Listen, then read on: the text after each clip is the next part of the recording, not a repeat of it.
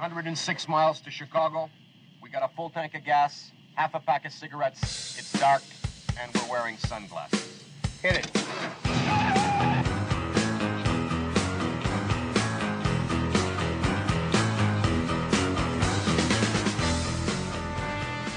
Nope. Not black people. Black people barely taking the first vaccine. Shot number 1, shot number 2, da-da-da-da-da-da-da-da. Now you talking about a booster? Not black people. Hi, Dr. Fauci. I was wondering if it's okay if I celebrate Christmas this year with my family. Am I allowed to do that? Can I do that, Dr. Fauci? Hi, Dr. Fauci. It's me again. I'm kind of hungry, and I was wondering if it's okay if I eat something. Am I allowed to eat something? Is that okay? Hi, Dr. Fauci. I was gonna do a load of laundry. Is it okay? Am I allowed to do laundry? Is that okay? Hi, Dr. Fauci. Am I allowed to take a shower? Can I take a shower, and do I take my mask off when I take my shower, Dr. Fauci? I was gonna go for a walk outside, and I'm outside right now, and I don't know if I can be outside. Dr. Fauci, is it okay for me to go outside? I just got in my car and I realized I might not be allowed to drive. Dr. Fauci, can I drive? Am I allowed to drive my car, Dr. Fauci?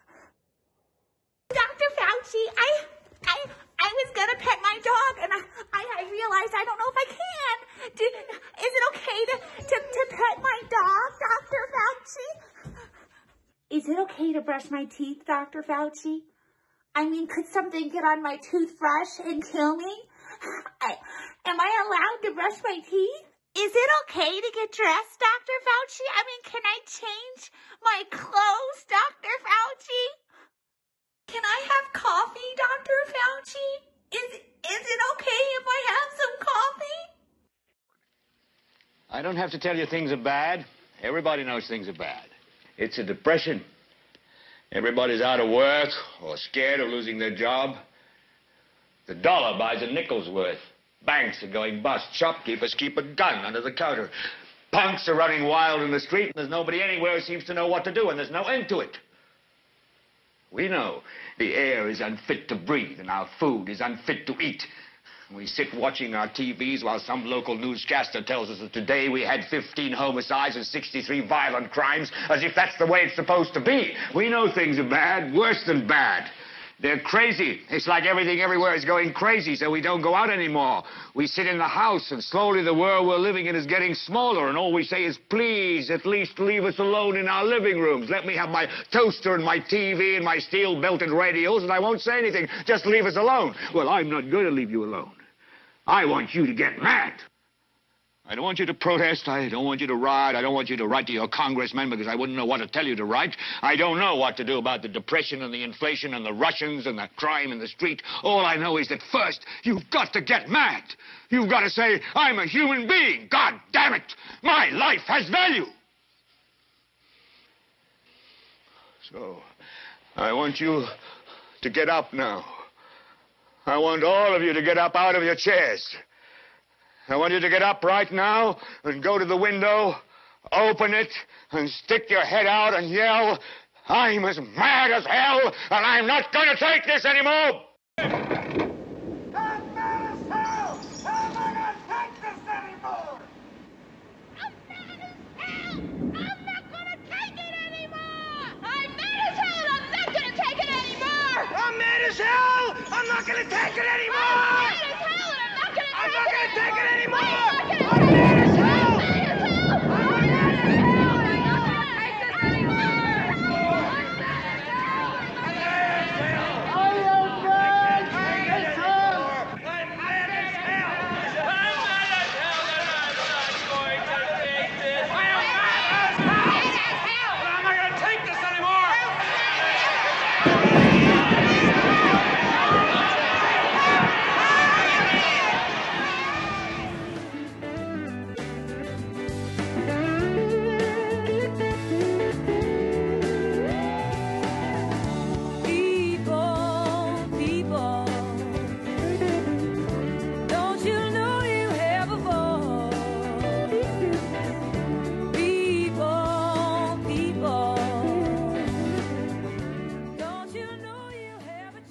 how do you do? This is Lou Benninger.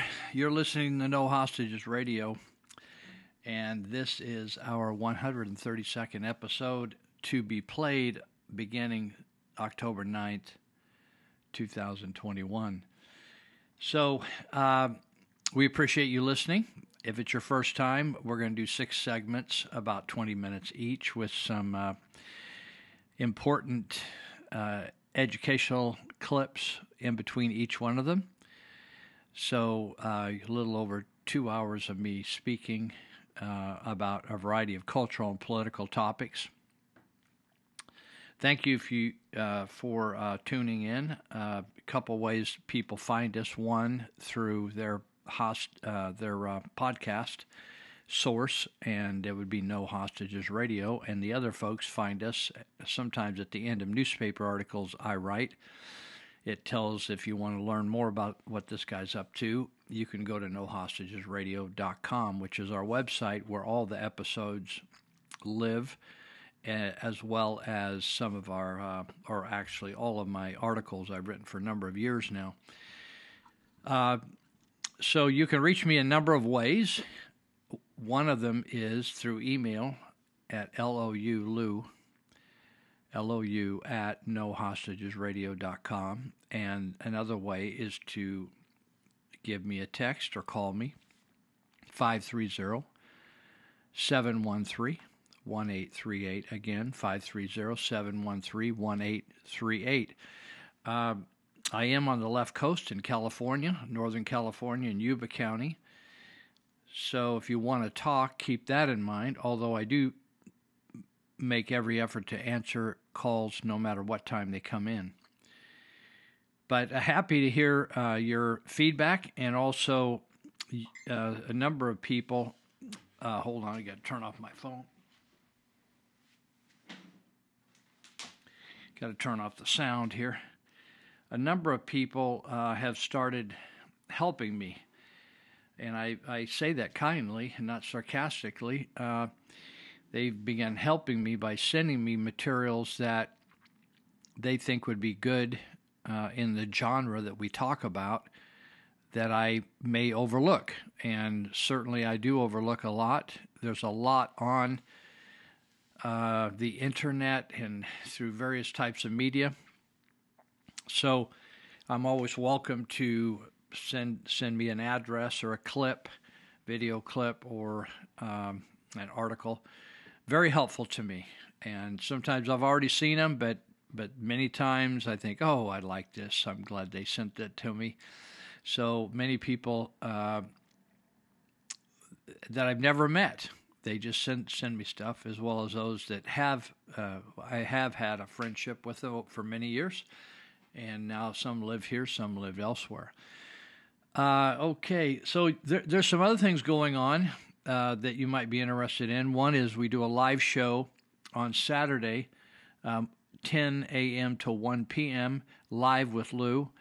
There is also a Facebook page, Live with Lou, that's connected to that. And so I post articles and recordings of the podcast. This podcast will be over there at Live with Lou Facebook page. Some people say, I don't know how you are allowed to stay on Facebook. Actually, I don't either, but I'm just, I'm trying to get along with people and just post my stuff and not make a big deal about it. And so far that's worked out. Let's see if I've covered everything. I think I have. Okay. So again, this goes up on 10/9. We're doing this a couple days ahead of time, which is our habit. And then Tanner Martis down in Texas takes what I say and puts together with a script and puts it on the internet. Makes it sound really good. So I hope you enjoy it. I wanted to mention right away, since it's just around the corner, and if you hear this show when it comes up on 10/9, there is for the last year and a half during the COVID tragedy, the Church of Glad Tidings refused to close in Sutter County, just north of Yuba City, And they began to have conferences there to help people understand what was going on and what maybe their options were in responding to it. So the first one was a conference on the Constitution. And the second one and the third one were free and brave conferences, where there were a variety of speakers over 2.5 days, medical, attorneys, political, just amazing people from all over the United States. And so one of the fellows that was at the last conference was a doctor from Portland, Oregon named Henry Ealy, E-L-E-A-L-Y. So recently, Henry Ealy has wanted to put on a conference called the COVID Conference, or COVIDCon 21, is another way to say it, COVIDCon 21. COVID Conference, they call it the Solution Summit. And so it's starting at Glad Tidings on October 14th, 15th, and 16th. You could go to a website called COVIDCon21, the numbers 21, COVIDCon21.com. And it is really a nice little website. On the Glad Tidings website, they didn't have, I couldn't find, there was photos of the speakers, but I couldn't find a write-up on them.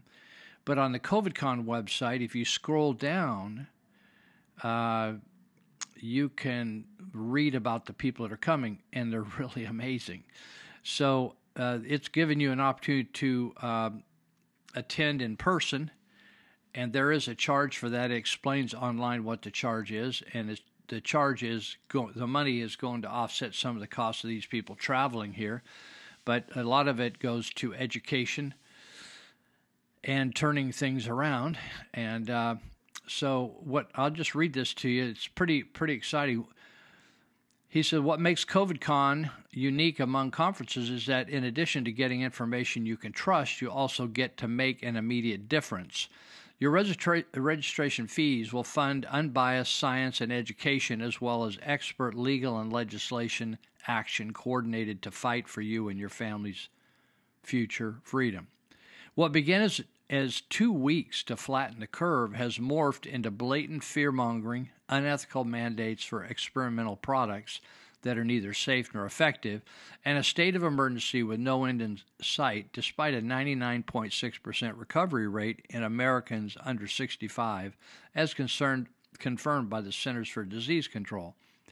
We won't be able to vaccinate our way out of this situation. Safe and effective treatments do exist.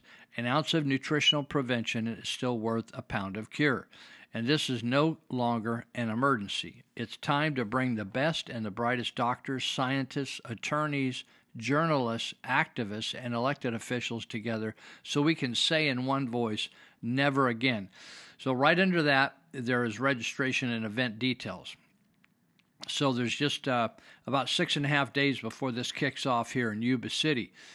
So you can also attend online October 14th for free. So it said be our special online guest for COVIDCon 21 October 14th. So that's the first day, and get free live stream access for an all-day pass to part of the solution and make history.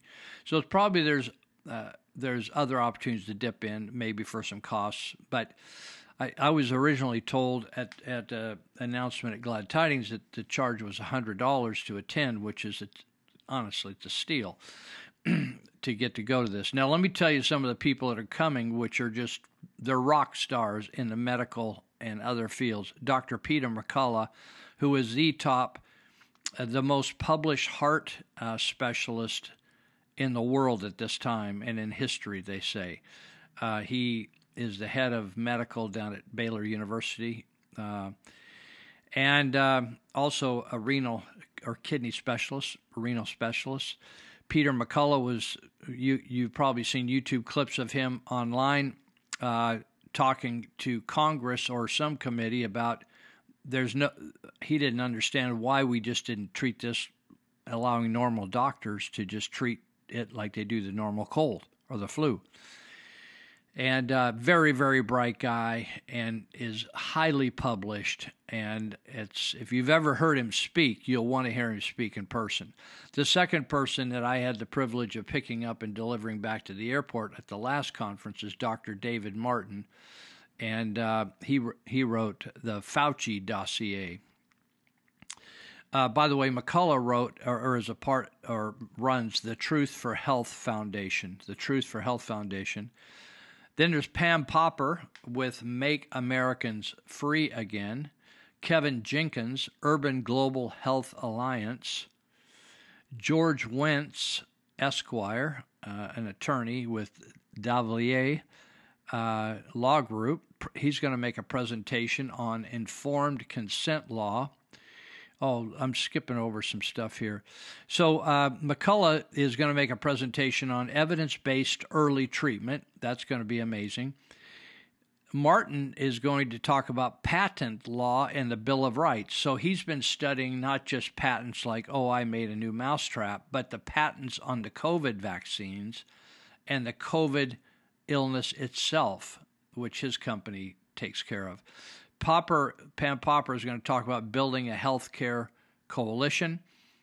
Maybe that's going to be an alternative to using your typical healthcare approach, and where they told doctors they couldn't give hydroxychloroquine and ivermectin. Kevin Jenkins is going to talk about end medical apartheid. These are really good topics. Wentz is going to talk about informed consent law. Were you really informed to get your consent on the jab? Senator Dennis Linthicum, Oregon legislator, will be there presenting filing grand jury petitions. So if you've ever been wanted to get more out of your grand jury, that would be listening to Senator Linthicum filing grand jury petitions. Dr. James Lyons Wheeler, he's with the Institute for Pure and Applied Knowledge. His presentation is going to be next generation of COVID testing. Dr. Henry Ely, who's coordinating everything, I've heard him speak before. He's a very good speaker. And also David Martin is amazing. Energetic Health Institute, that's his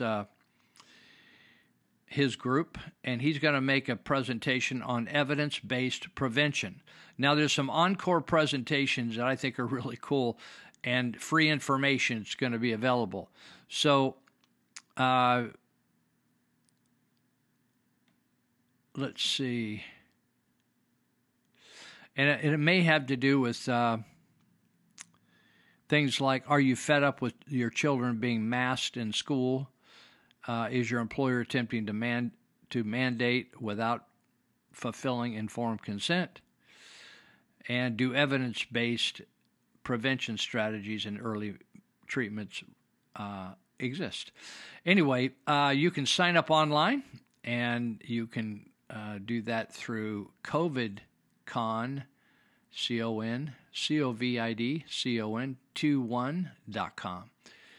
I highly recommend it. I think you'll meet some amazing people throughout the state of California, maybe a number of states that you may stay in contact with and benefit from. So let me go back over to my other sheet.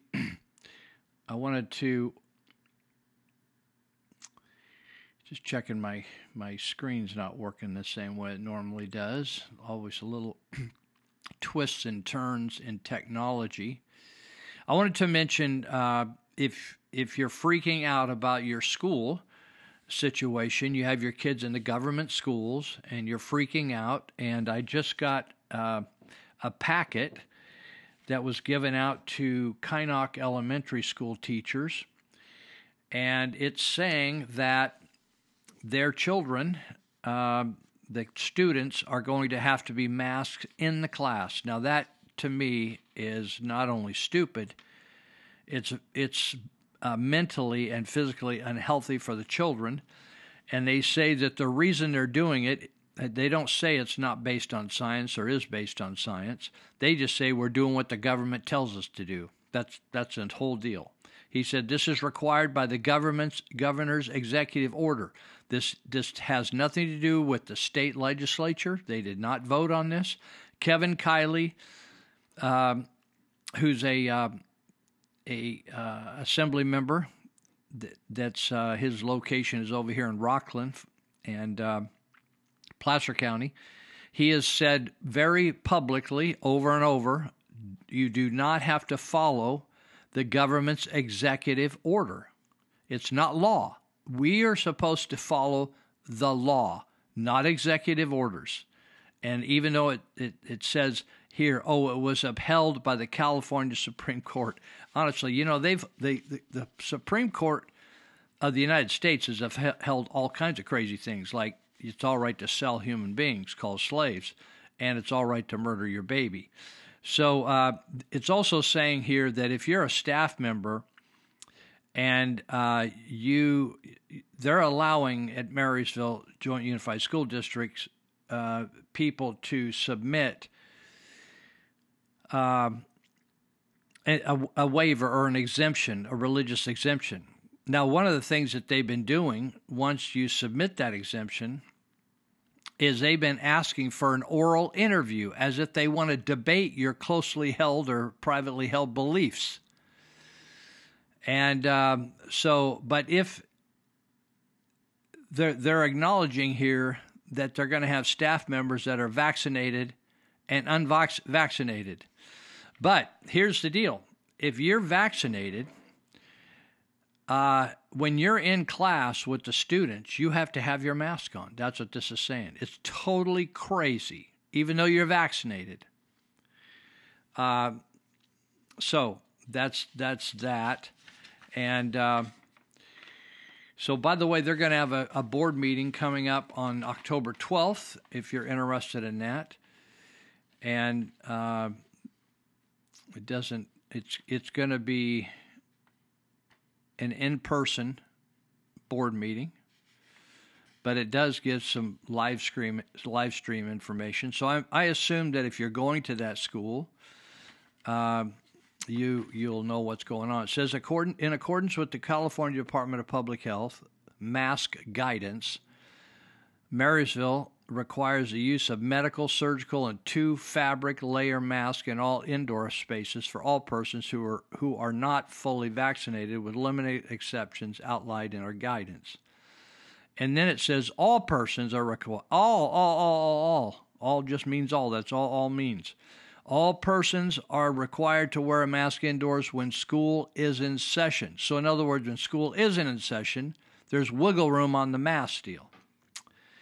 Vaccinated persons are not required to wear a mask covering in indoor MJUSD spaces when schools are not in session. But when they are in session, it doesn't matter whether you've been jabbed 40 times. You're going to put that mask on, baby, because they want compliance. I'm talking about the state of California. And basically these lower committees, boards of supervisors, school boards, these people are not your leaders. They are just simply taking orders, just like in communist countries, from the people upstairs. They don't have to. They are not laws. If they're legislative laws, then they have to follow the laws until they file some sort of an action that it's unconstitutional, et cetera, et cetera, et cetera, right? So all we have right now in a lot of these boards are people that are just going along. They're doing this to get money. That's what the whole thing is. If they don't mask the kids, then there's money that's going to stop. So, okay. I think there was one other thing in here that maybe they were going to talk about, but you have to decide whether you're going to try to get an exemption for your kid on that mask situation, right? The mask is full of disease, and it's going to cause your kid to have health problems. You know, it's so interesting to me. People are willing to sacrifice their health at a drop of a hat, as someone once said. People just go get the jab. Why? Because then they can, like in Vietnam, a friend of mine got the jab. He'd already had COVID. He had antibodies.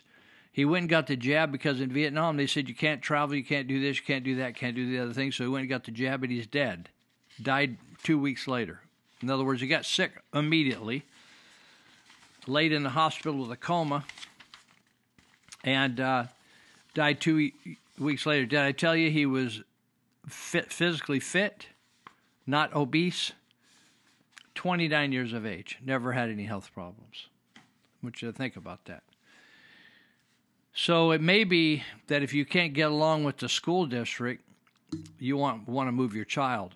Or you could do homeschooling. And so moving your child to a private school is going to cost you some money. But they're going to get a better education. Then they get far better than you're going to miss out on transsexual story time. There are books in the public school system you can check out right now that have pornographic material in them. I'm talking about the type of situations they describe in these books, sexual situations. And I can't describe them on the radio, on my radio program, because the FCC, Federal Communications Commission, will fine the owner of the station. But they can put them in the library and they can teach them in the class, but you can't talk about it on public radio. And the other day I was watching a YouTube video, and well, let's see, I need to take my first break here. I'm a little over, so I'm going to take a quick break and be right back. Go down and out, and you feel real hurt. Come on over to the place where I work.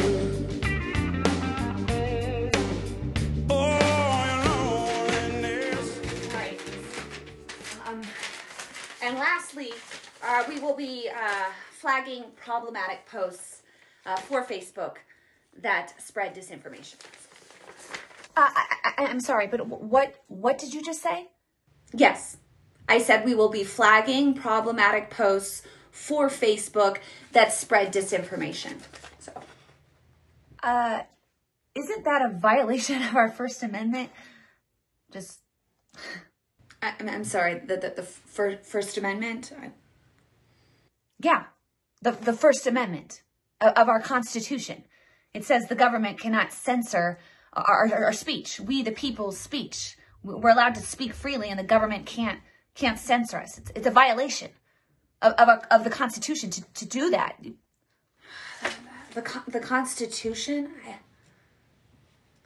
I'm sorry. I'm not familiar at all with the Constitution. Is anyone else in here familiar with the Constitution? Anybody? It looks like you're the only one that's familiar with the Constitution. So.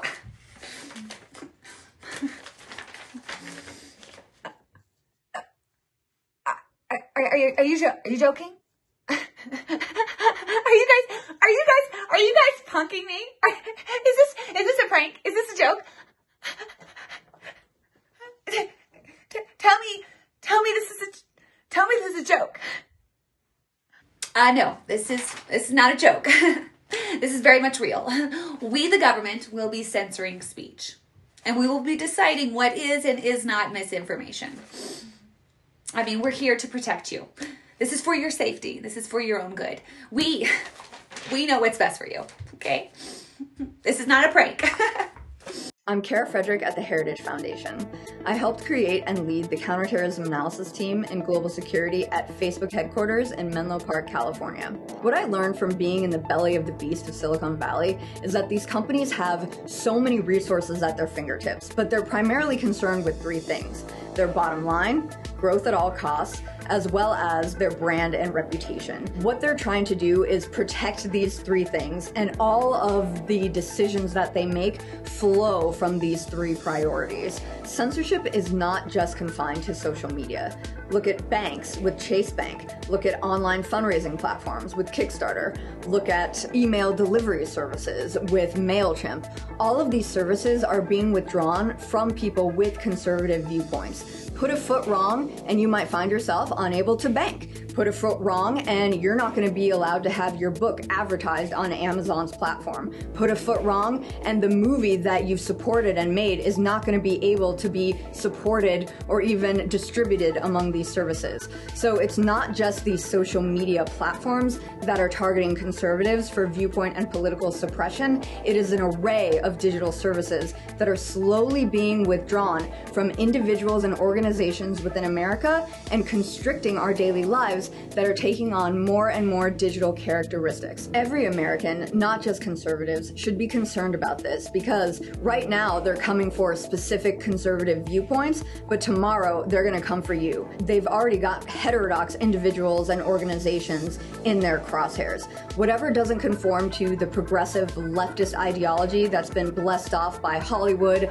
big corporations, the academy, and big government is going to be at risk. Conservatives are on the front lines and taking most of the blows from big tech. But regular Americans are people who just want to have a business on Instagram, people who just want to get their message out on Facebook. They are in the crosshairs of these big tech companies if their views don't conform to what is progressive leftist ideology. Do you think parents should be in charge of their child's education as the primary stakeholder? I believe parents are important stakeholders, but I also believe educators have a role in determining educational programming. And I think that's going to be a little out of focus. What I think you're going to find across all elements of education, since they pay the bills, they raise the kids, they probably need to be the primary spokespeople for their own kids' good education.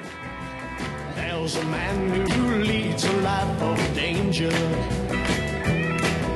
To everyone he meets, he stays a stranger. With every move he makes, another chance he takes, odds are he won't live to see tomorrow.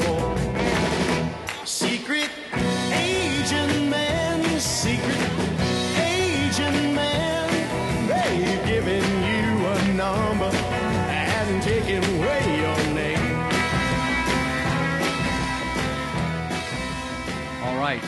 So I was just saying that I was watching a YouTube clip, and a mother was speaking to the school board and began to talk about these books that are freely available in the library and, in fact, are spoken out of or taught out of in the public schools. And the chairman of the board tried to stop her because it was inappropriate to speak about that in public because there were kids in the audience. It was the most crazy thing I've ever heard. They're available to children, students, and yet because there were students in the school board meeting, it's crazy what's going on. It's crazy. And then we get into critical race theory, which is saying that you have to identify either as a person that's been oppressed or an oppressor. And so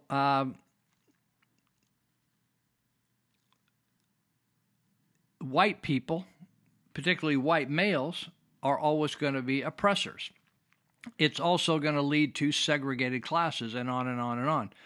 You're going to have to study it for yourself. Sometimes I play clips.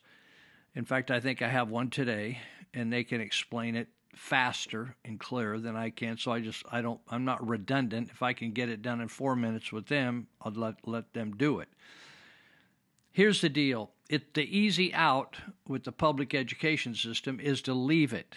Randy Thomason with SaveCalifornia.org has been saying that literally for 10 to 15 years with all the pornographic and sexual nonsense. You're going to miss so much stuff by removing them from school that your children, it's kind of like removing all the poison from their life. and toxicity from their life, and filling that with goodness and richness and stimulating intellectual pursuits. And you're going to do it with a lot less time than you do with what's wasted on school. Now, if you go the homeschool route, I was out at Church of Glad Tidings doing a project the other day, and they have these weekly Arrow education meetings out there. They're free. There are people from all over the community. You do not have to belong to something, join anything. You don't have to be a member of Glad Tidings Church. They're just using that facility for a facilitating spot to help homeschool parents do better and to provide whatever answers they need to the questions they have. And in that day that they work together out at, I think it's every Wednesday maybe,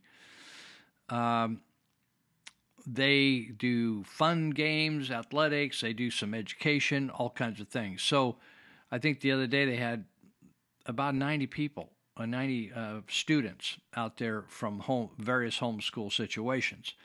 The other thing that they've started here at the John and Vicki Tade, T-A-D-E, they used to teach in the Yuba City Unified School System until they just couldn't take it anymore for all the reasons I just gave you.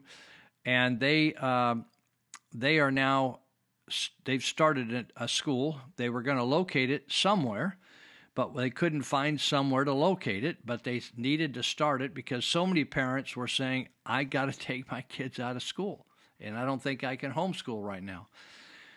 So they have started Embassy Private Educational Center at the Church of Glad Tidings, just north of Yuba City. It started on the 21st of September. You can still add your child or children, and I'll let you look it up so I don't take too much time on announcements, but this is, the reason I'm doing this show is to inform you so you can make better choices. I'm not going to tell you what to do, but I'm going to give you good information so you can make good decisions for yourself and bring information to you that probably you haven't heard before.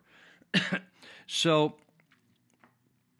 here's a website that you can go to and look up what Embassy Private Educational Center, or they call it EPIC for short, all about the costs, the days of the week, the times of the day, how much it costs, all that, their philosophy, how to get a hold of them, all that kind of stuff. But I'm going to give you a heads up, okay? Go to Church of Glad Tidings, churchofgladtidings.com, and then just take your arrow or your cursor and just run it over the top of a term called ministries. And when you do that, there'll be a drop down occur, and then just slip down to EPIC or Embassy Private Educational Center, and click on that, and that'll give you all the information you need, and you can even fill out an online form and enroll your child and see if there's still room in that particular class. So there's classes that have room, there's classes that are full.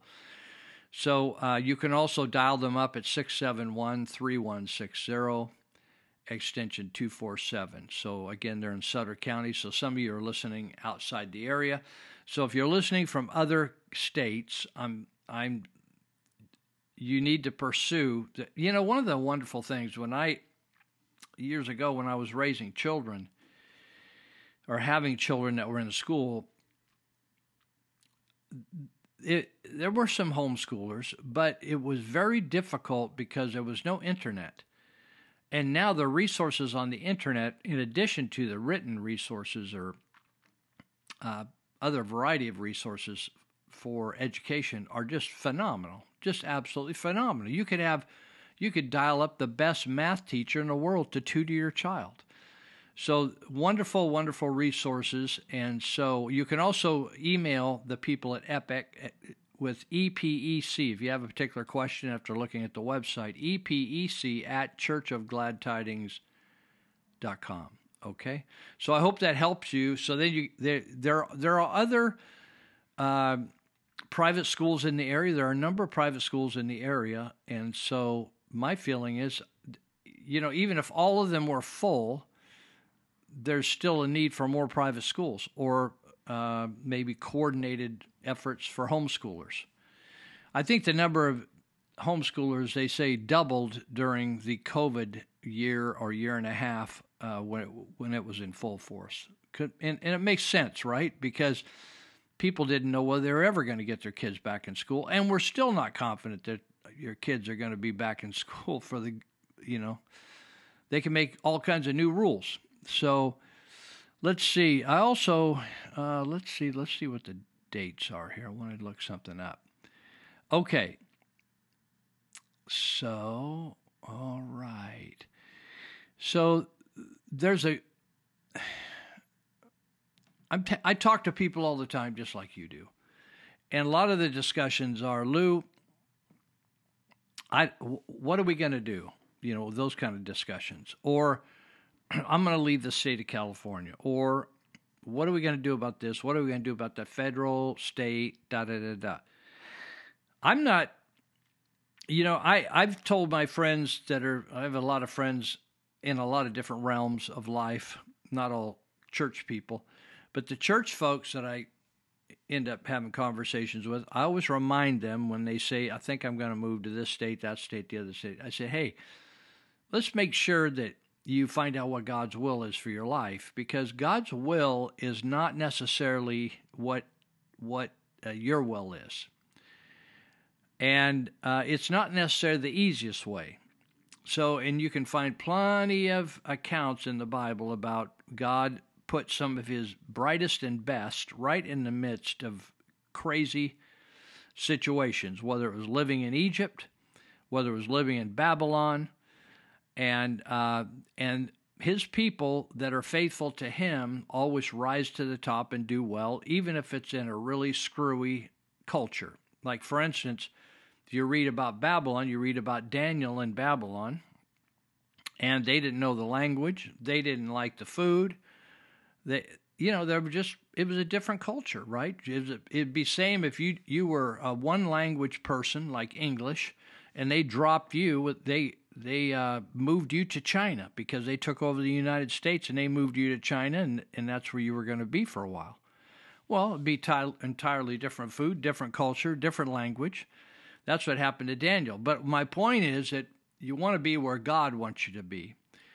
And so, but people are saying, oh, I'm going to do this, I'm going to do that, what should we do? They get all frustrated and spin out intellectually.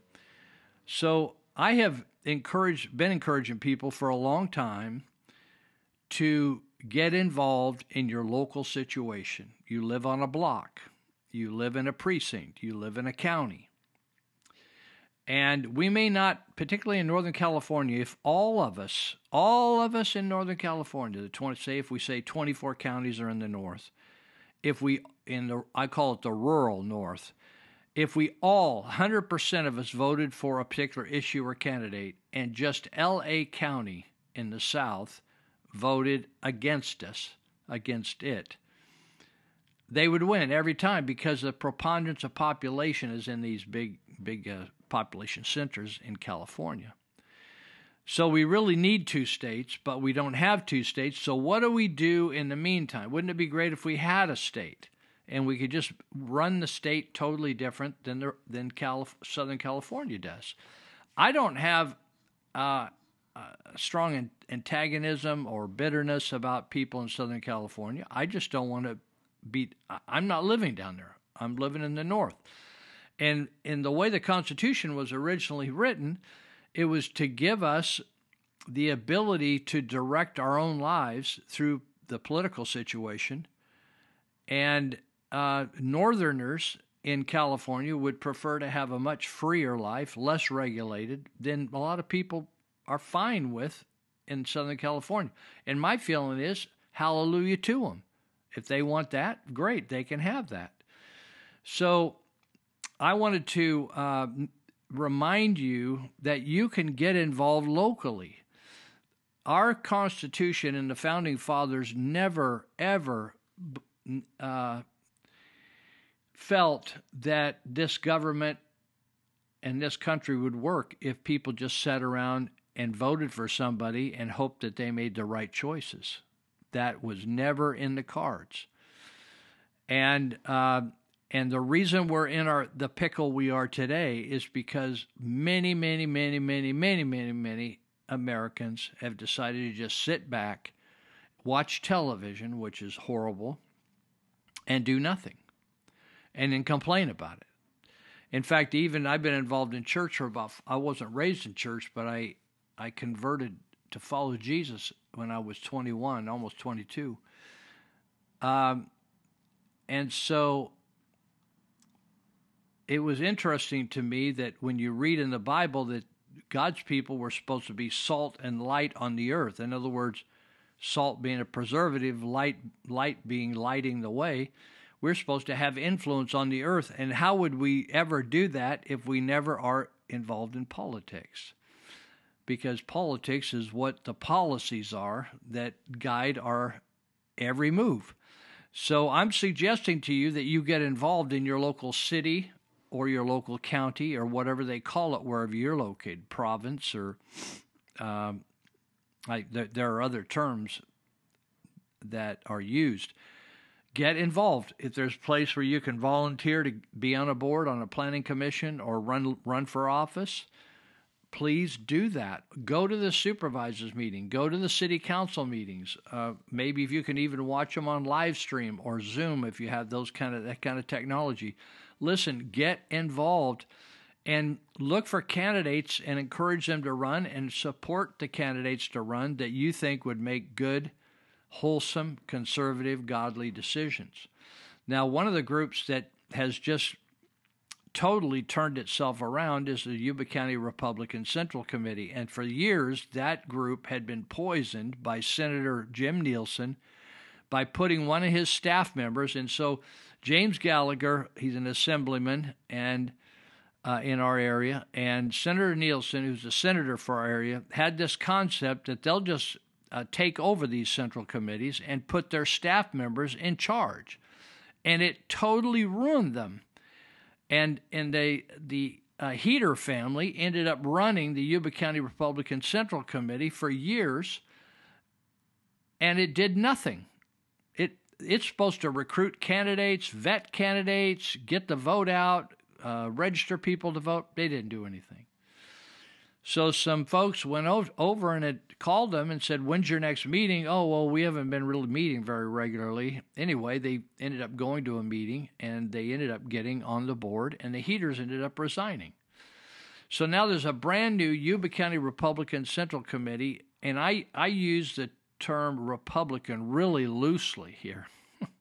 These people that are on this committee are not the typical California Republican, which is a very liberal person back in the 1960s.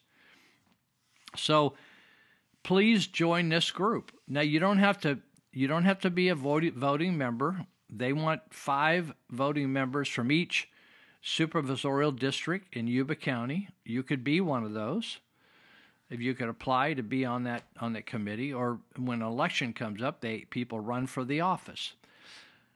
Be involved. We need to work together to vote and elect people that reflect our views. And that's only going to happen by doing some work, hard work, and phone calling, getting signs out, registering people to vote, going over and being involved in the voting process, lots of those things. So this is a good going group. I'm going to tell you when they're going to meet this coming Tuesday. It's the second Tuesday of each month. They meet at the Hallwood Community Church at 2825 Highway 20, Marysville. That's just east of the Marysville city limits. The meeting starts at 7, but they have a little social get-together at 6:30. And you could call them at 530-777-5021. Please go. There's some really fine people that are joining together that are very sincere, real conservatives, and they want to make a difference. Now listen, if the whole state goes goofy, there's no reason Yuba and Sutter counties has to go goofy. It does not. And if you're in another county in this area, like Butte, Placer, Glenn, Colusa, you can do the same in your county, right? And you might use the Republican Central Committee, or you might have some other groups. Now, there's a group that meets once a month. You can check out the dates at freedomco.net. It stands for Freedom Coalition Network, but the website is freedomco.net. And you could call them if you need any help in whatever county you're at. It's not just Yuba and Sutter counties, but it is basically a California networked operation. But you can get, we've been getting all kinds of calls about, I just got a call, seemed like yesterday, about, hey, I need to get religious exemption for the shot. I don't want to take the shot. So the freedomco.net, the person that's running that is a lady named Courtney Ortega, and she can be reached at 530-671-3160, and then you could just go auto attendant Courtney Ortega. And but you can go on the website, freedomco.net, and you could check it out. It's an amazing website. So what I'm talking about to you is I'm trying to prod you a little bit, poke you a little bit, needle you a little bit to get involved somewhere and do something that seems like it fits you. Some of you do write letters to congressmen and all those kind of things. But listen, there's nothing like getting a brand new candidate and pushing somebody that's just not getting it done out, pushing them out. So Yuba County Republican Central Committee this coming Tuesday, that's the second Tuesday of the month, and I'll just give you the date here. Let's see. It'll be the 12th, okay? The 12th, and check that out. Okay. All right, I'm going to take a break here. And this is the end of our second segment, and we'll be right back. As I walk along, I wonder what went wrong with our love, a love that was so strong. And as I still walk on, I think of the things we've done together. Have you ever debated Jesse Jackson? No, I haven't. Is that because, would you like to, or would he not want to do that? I have no idea. You'd be willing to, I assume. Oh, maybe. I don't know. You think that's too much showbiz? It is. There are people who go and do this, and I'm doing less and less of it. And I tell them the story of an African boxing champion who fought an Irishman in St. Patrick's Day in Dublin. And he lost his title on what the sports writers called a questionable decision. Yes. And so you have to know what forum you're talking about. Right. I saw Shelby Steele on with him, and I said, if Jesse Jackson and Shelby Steele each had to present a 2-hour lecture to an audience with an average IQ of 120, Shelby would wipe him out. But if they had 5 seconds each on Donahue, it would be Jesse Jackson all the way. Right. So everything depends upon the forum. Is Jesse Jackson good for African Americans or not? He's not. Good for himself. Good for himself. And that's true of most ethnic leaders in most groups, in most countries, in most periods of history.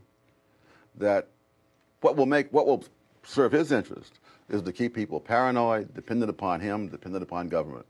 What will serve their interest is typically just the opposite. That's pretty interesting. So you're saying that the leaders, whatever group, leader, wants the people to be poor and dependent on them as opposed to dependent on themselves. Oh, absolutely. And you see this in the greatest cynicism in the academic world, where in many places, black organizations on campus have a say on who gets admitted. And they have turned down blacks with excellent credentials, both as students and as faculty members, for that very reason. Thank you for having me speak. My name is Keisha King. I'm a mom of 2, one who's in the Duval County Public School System and one in private school thanks to school choice. I'm also a member of Moms for Liberty, representing thousands of parents. Just coming off of May 31st, marking the 100 years of the Tulsa riots, it is sad that we are even contemplating something like critical race theory, where children will be separated by their skin color and deemed permanently oppressors or oppressed in 2021. That is not teaching the truth, unless you believe that whites are better than blacks. I have personally heard teachers teaching CRT, and we have had an assembly shut down because Duval County Public School System consultant thought it would be a great idea to separate students by race. This is unacceptable. CRT is not racial sensitivity or simply teaching unfavorable American history or teaching Jim Crow history. CRT is deeper and more dangerous than that. CRT, in its outworking today, is a teaching that there is a hierarchy in society where white, male, heterosexual, able-bodied people are deemed the oppressor, and anyone else outside of that status is oppressed. That's why we see corporations like Coca-Cola asking their employees to be less white, which is ridiculous. I don't know about you, but telling my child or any child that they are in a permanent oppressed status in America because they are black is racist, and saying that white people are automatically above me, my children, or any child is racist as well. This is not something that we can stand for in our country. And don't take it from me, look at the writers of these types of publications. Our ancestors, white, black, and others, hung, bled, and died right alongside each other to push America towards that more perfect union. If this continues, we will look back and be responsible for the dismantling of the greatest country in the world by reverting to teaching hate and that race is a determining factor on where your destiny lies. Thank you. Thank you, ma'am. My name is Ray, and I escaped socialism in Cuba, windsurfing across the ocean for 10 hours. If socialism were that good, do you think all these people were escaping Cuba? Socialism ruins people's life. I can't believe there's Americans that want that for us here. This is the thing, socialism looks beautiful on a book. And it might taste even good the first year or so when you're implementing it. But then things start rotting. This memory scored my brain. My mom breaking down furniture to make fire. We were destroying our own furniture to boil potatoes. In Cuba, eating a lobster is illegal. You go diving, you grab one lobster, you can get 6 years in jail. But the government gets them by boats, by tons. All the policemen in Cuba will live way better than us. All the government, not even mention that, way better. The elite, they live in a bubble. That's socialism for you. One day I got enough, grabbed my windsurfing equipment, went to a very isolated side of the city with a straight shot to the ocean, away from the bay, and I took off. And I remember reaching the conclusion, and this is a messed up part that if you want socialism, you should wonder about this. You should wonder why I reached the conclusion that dying there would be even better than ever be back. I'd reached the conclusion that I would take the decision to put my head under the water and take 3 deep breaths of water, and I would die drowning with a big smile on my face because I knew I was free. This is the first time in my life I was free. I get picked up at the Coast Guard boat, I get sent back to Cuba, and I get my paperwork from the U.S. Embassy, interest section, and it took me 3 years of processing the case, exchanging mail, going to the capital in Havana and submitting my paperwork. September 2007, I came to U.S. as a political refugee. Keep in mind, this is my first flight ever. I've never been on a plane before, and here I am. By the time the plane is approaching New York City, it is at night already. It's dark. Seeing that, I was amazing, very impressive. So that very first day in 2007, after landing in New York, my friends took me to this restaurant. And you have to keep in mind, beef is also illegal in Cuba. An eatable item, illegal. And I'm sitting there, and I'm having in front of me this maybe 1.5 pound cheeseburger with another humongous side of fries on the side. And I can't avoid, it's a mix of feelings, because I'm feeling grateful that I'm here able to eat a piece of meat, and at the same time I feel guilt because people are going to prison for that, and my family can't even eat that. I'm sitting there sending away half of the plate because I can't finish it. And up to this point today, I think I'm gonna kill myself about stuffing food down my throat, because I cannot send food back to the trash. I refuse to do that, and that's my fight all the time with my kids today. That's another thing that I'm afraid of and scared of, that they're gonna grow up, yeah, with the stories, but it's not gonna be the same, living it, of how lucky they are of being here, something that simple as a piece of meat. That in other places, in a socialist place, it will get you to jail. Now we are here, and these liberals are trying to feed us down the throat And Bernie Sanders, a freaking guy, a guy that's friend with the Castros and talking beautiful things about the Cuban system. I was there. I sucked it up. Why Bernie Sanders failed to tell you that in Cuba, you can go to prison in Cuba for eating something? How? I don't like hands out. So I always wanted to be a part of the service. And I went to the Army. I enlisted in 2010, and I got the opportunity to serve a year in Afghanistan.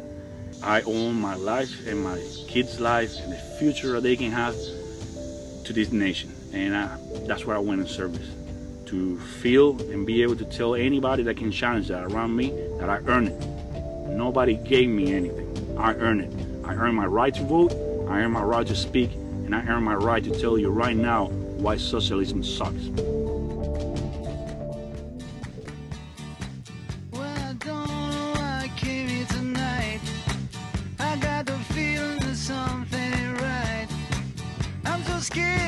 I fall off my chair, and I'm wondering how I'll get down the stairs. Clowns to the left of me, jokers to the right. Here I am, stuck in the middle with you. Yes, I'm stuck. All right, welcome back. I want to shift a little bit. Well, it's still on community involvement. There's been a lot of people going to city council. I'm just speaking to Yuba and Sutter counties, but I think it's probably true in a lot of states in our nation. I can't say every state, but I've noticed a few states that are highly represented. But it usually is triggered by trouble that's perceived by citizens or parents. And so there's been a lot of hot discussion at school board meetings around the United States regarding critical race theory, because it's racist. And this incredible how should I say, I'm looking for a word, where your focus is stuck on sexual stuff. In our public education system, there seems to be a real focus, a fixed focus on sex and on gender and on switching genders and telling little girls and little boys they may be just the opposite from what their plumbing tells them. And there's a focus on sex education and abortion and even anti-religious. It's almost like I've talked to some principals that are friends of mine, and I said, the school system seems like a religious-free zone. Every once in a while, principals throw kids out of school for carrying their Bible, bringing a Bible to school to do show and tell or something. And so the school has actually been an unhospitable place for kids that are normal. What do I mean by normal? I mean kids that just went to school, got, mom sent them, dad sent them, both mom and dad sent them. They come home at night, they study, they're not off into any wild stuff. They're not doing drugs, they're not smoking weed. They're parents, they're just American parents. And yet there's an agenda to convince people that capitalism is evil and communism is just a wonderful thing, et cetera, et cetera, et cetera. Show kids how to install condoms, talk about anal sex, talk about oral sex, all that kind of stuff. So there's been schools that have actually forbidden any kind of teaching about Christianity, but they teach a lot about Islam. And they then teach kids how to practice Islam, the tenets of Islam, prayer rugs, get down, pray, all that kind of stuff. So parents have a right to be concerned. So now with all this stuff going on with critical race theory, et cetera, people's interests are really piqued. And so recently, our most recent fiasco, although they don't come chronological like one after another, we have a situation where they're insisting on masks. Or at one time they were insisting on temperature checks, stand 6 feet apart, don't touch anybody, making kids feel like they were in prison, which they were in prison. They just weren't calling it prison, but that's how they treat you in prison. And so recently, with this debate over the mandated vaccine, first of all, a mandate is not from the legislature. Remember, Governor Newsom is running the state like a dictator. And mandates are kind of suggestions. They don't have the power of law behind them. So there's been all this debate, like the Wheatland School District, the superintendent down there said, we don't want to do masks. Yeah, we heard what you said about it, but we'd rather not do that, so we're going to pass on that.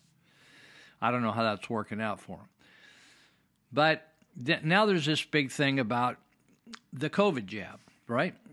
So it seems like Americans are under the spirit of delusion. They can't figure out how great of a deal it is to get COVID and recover from COVID 99.6% of the time. Would you be happy to get cancer and recover 99.6% of the time, or diabetes, or syphilis, right? Or Parkinson disease. What other ones that just think of any disease, any ailment, and then if I told you, oh, no biggie, 99.6% recovery rate, you'd feel good about that, right? But instead of that, we're playing all these what I call COVID political agenda games. And so now we have the Dr. Liu, or I call her Joseph Mengele Liu, who was the famous person in Germany, the doctor that experimented on thousands and thousands. I think he experimented on 1,300 sets of twins. He was weird. He was corrupt. He was bizarre. And he escaped hanging, but he ended up supposedly dying of a stroke. But he got to live out his life. I felt sad about that. So now we have the school systems, along with the health department, introducing shots to schools. And supposedly young people, all the way down to 12, in some schools, can actually getting the shot, which I think is just bizarre.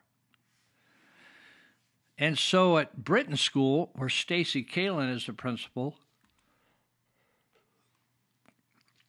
they have a teacher there, Wesley Schenken. We talked about this last week. And the reason I talk about this week is we haven't heard anything about it since then. You'd think since 7 days goes by and they had hundreds of people call the school complaining about what they heard happened from a student in his classroom, and went home and told her parents that he suggested that the student forge their parents' signature on the consent form in order to get a jab, one of the various branded jabs, or vaccines, as some of you people call them. And so when that became apparent, parents just got furious. Now, I have a friend named Victor who had a big alarm business and security business and electrical business for years before he retired. And one day, Planned Parenthood called him. Planned Parenthood is the foremost abortion provider in the world. They called him because they had just moved into Yuba City, and they set up over on Pelor Avenue. And they asked him to put in an alarm system over there. And so when he was over there to talk to him about whether or not he wanted to take the job or if they could agree on a price, he said, hey, I have 4 daughters. I think he has 3 or 4 daughters. I'll call it 4. And he says, I'm concerned about them. My wife and I are. They're all our kids, bio kids. And we're concerned about how they're doing. But he says they're underage. And he says, if one of my underage daughters came by your pregnancy clinic, would you give her pills, like birth control pills, or would you be willing to give her an abortion without parental consent, without me being involved, her mother and I? And they said, oh, definitely. She has a right to come in and do whatever she wants. And he said, you know something, I don't want to take your business in. I don't want to do business on these grounds that you would do that. And so we've had situations, in fact, we had a situation, I may have mentioned it before, in Oroville, where a teacher took a child that she thought was a wonderful person, and the child was pregnant. She took her to an abortionist. They supposedly gave her an abortion, but they didn't get all the parts out. So the child delivered some of the parts in the toilet at home and then called her mother because she was panicked, and the mother was horrified and sued the school district, rightfully, and won. So now we have a guy, Wesley Schinken, who is telling his sixth graders, according to what he has not stood trial, he hasn't done anything, except there's a report that he told his sixth graders what they needed to do to go get the shot. That he was very pro-shot. Let's get the shot. Let's everybody get the shot. And so now there's a big stink. But the only thing I know is that it continues to get posted on social media, and people are up in arms. Now, this brings up something that I talked about, I think, again last week, and it's all over the internet, that Attorney General Xavier Becerra has written a memo, a one-page memo, soliciting the Federal Bureau of Investigation to assist local law enforcement to rein in unruly parents as if it was domestic terrorism. I want you to just listen to that. Let that sink in. We've been having school board meetings for hundreds of years in this country. But now, because they're opposing the school board and confronting the school board with everything from, we're going to arrest you for pornography, we're going to recall you,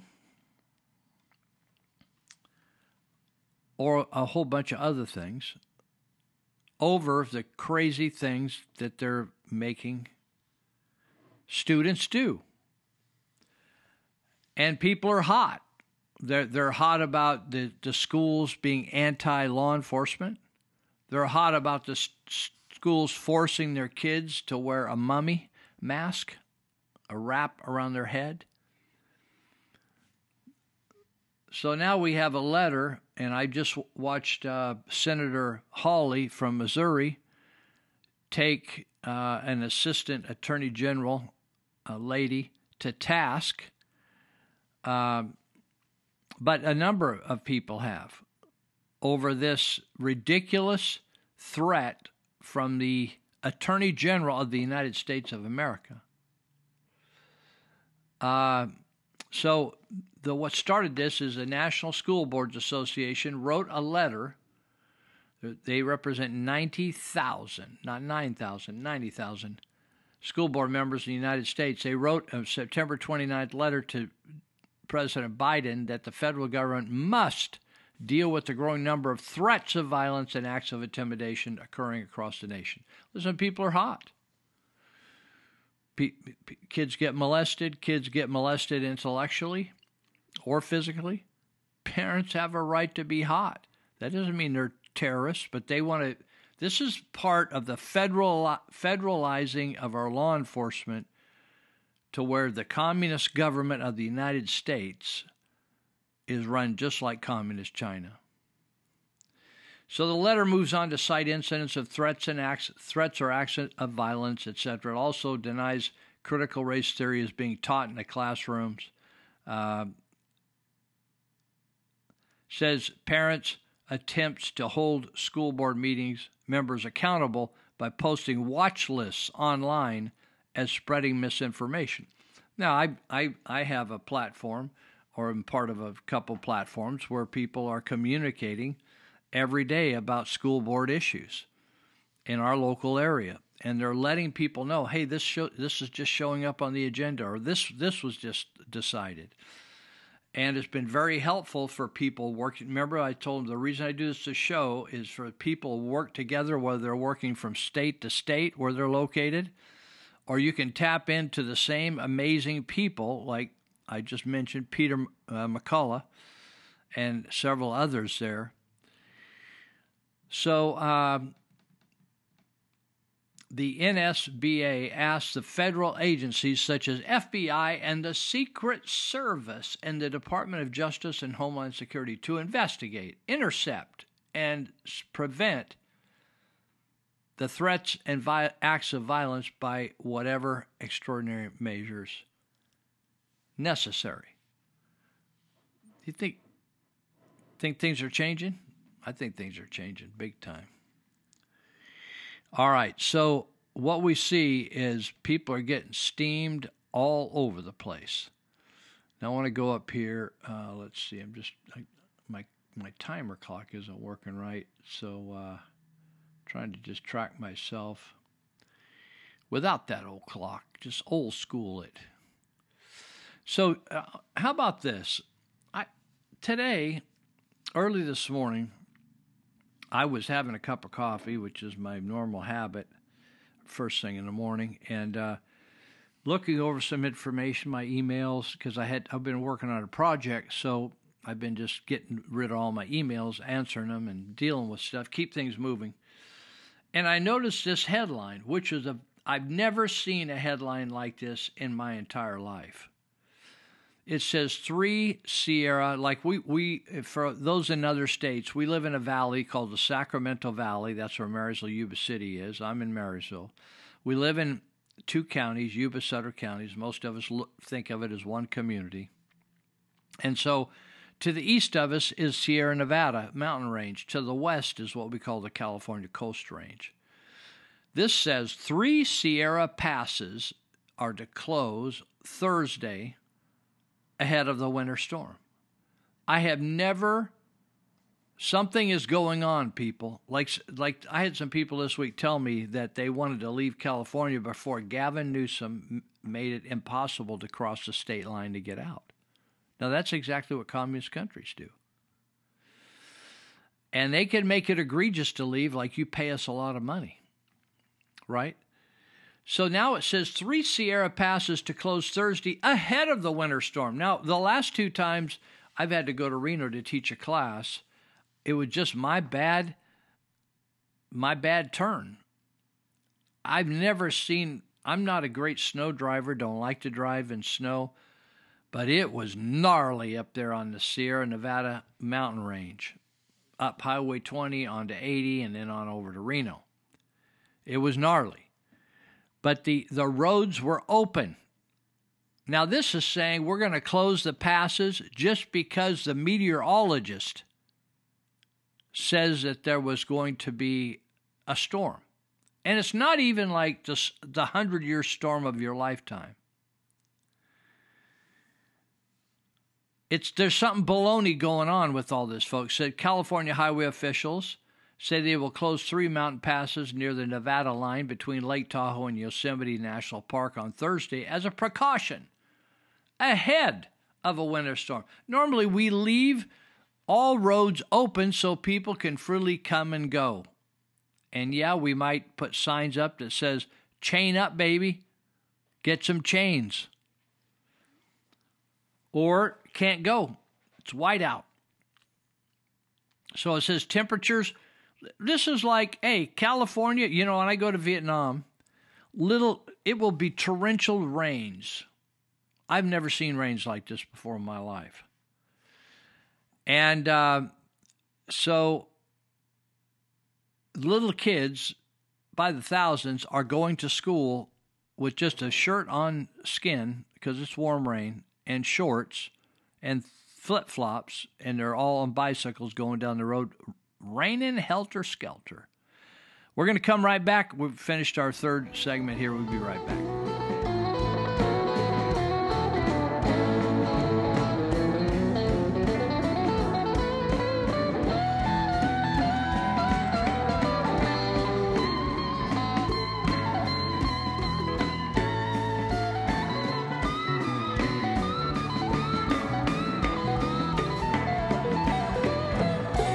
The biggest myth about labor unions is that unions are for the workers.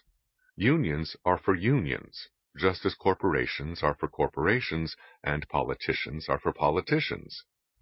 Nothing shows the utter cynicism of the unions and the politicians who do their bidding like the so-called Employee Free Choice Act that the Obama administration tried to push through Congress.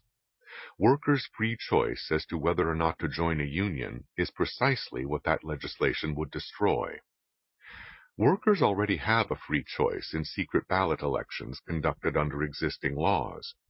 As more and more workers in the private sector have voted to reject having a union represent them, the union's answer has been to take away secret ballot elections. Under the Employee Free Choice Act, unions would not have to win in secret ballot elections in order to represent the workers. Instead, union representatives could simply collect signatures from the workers until they had a majority. Why do we have secret ballots in the first place, whether in elections for unions or elections for government officials? To prevent intimidation and allow people to vote how they want to without fear of retaliation.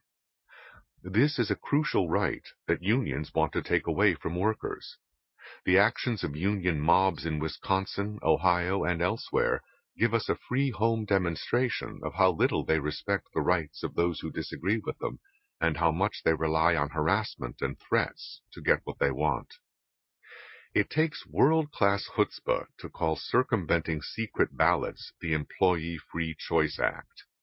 To unions, workers are just the raw material used to create union power, just as iron ore is the raw material used by U.S. Steel and bauxite is the raw material used by the Aluminum Company of America. The most fundamental fact about labor unions is that they do not create any wealth. They are one of a growing number of institutions which specialize in siphoning off wealth created by others, whether those others are businesses or the taxpayers. There are limits to how long unions can siphon off money from businesses without facing serious economic repercussions. The most famous labor union leader, the legendary John L. Lewis, head of the United Mine Workers from 1920 to 1960, secured rising wages and job benefits for the coal miners, far beyond what they could have gotten out of a free market based on supply and demand. But there is no free lunch. An economist at the University of Chicago called John L. Lewis the world's greatest oil salesman. His strikes that interrupted the supply of coal, as well as the resulting wage increases that raised its price, caused many individuals and businesses to switch from using coal to using oil, leading to reduced employment of coal miners. The higher wage rates also led coal companies to replace many miners with machines. The net result was a huge decline in employment in the coal mining industry, leaving many mining towns virtually ghost towns by the 1960s. There is no free lunch. Similar things happened in the unionized steel industry and in the unionized automobile industry. At one time, U.S. Steel was the largest steel producer in the world and General Motors the largest automobile manufacturer. No more. Their unions were riding high in their heyday, but they too discovered that there is no free lunch, as their members lost jobs by the hundreds of thousands. Workers have also learned that there is no free lunch, which is why they have, over the years, increasingly voted against being represented by unions in secret ballot elections. One set of workers, however, remained largely immune to such repercussions. These are government workers, represented by public sector unions.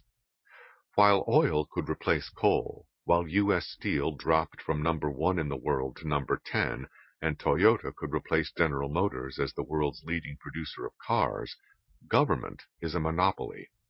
Nobody is likely to replace the federal or state bureaucracies, no matter how much money the unions drain from the taxpayers. That is why government unions continue to thrive, while private sector unions decline. Taxpayers provide their free lunch. So whoever the doesn't like the United States of America, may God bless you, but you at the same time.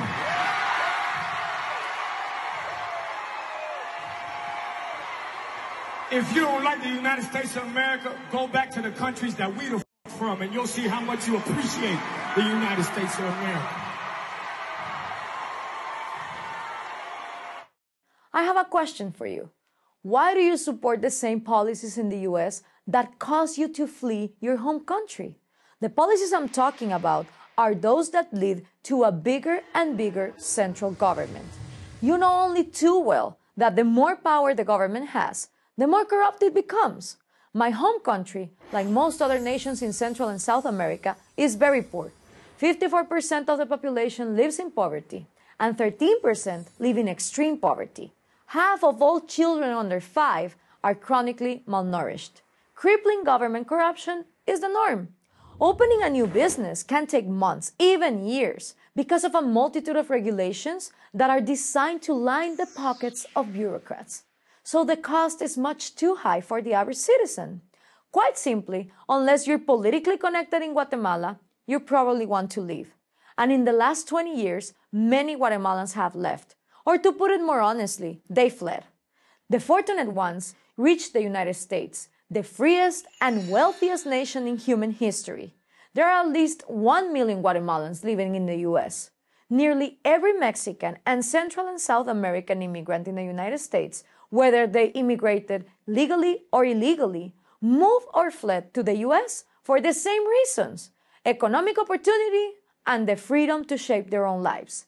In short, you came to the United States to participate in what Americans call the American dream.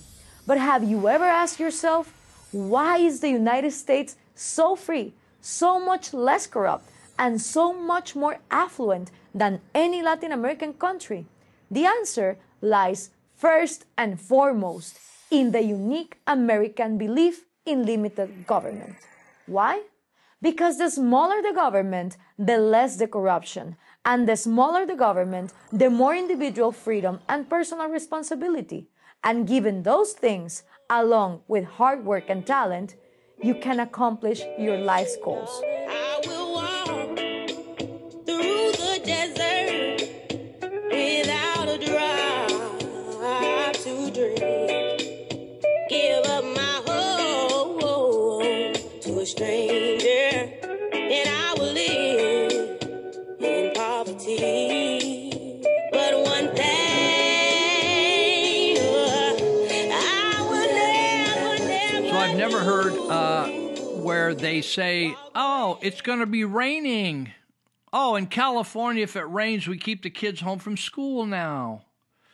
Vietnam, you never stay home from school when it's raining. Those kids go to school. They're there at 7 o'clock. They don't get out like till 5. They work so much harder than these pencil-necked American kids. So here's the whole reason. Temperatures were plunging. What's plunging? What do you think plunging means? It says highs were forecast to drop 10 to 15 degrees. Oh, my. It sounds like fall is here. Then it says confidence is increasing in the chances for rain. At high elevations, oh, we can't have rain. How would we drive in the rain? What if our windshield wipers didn't work?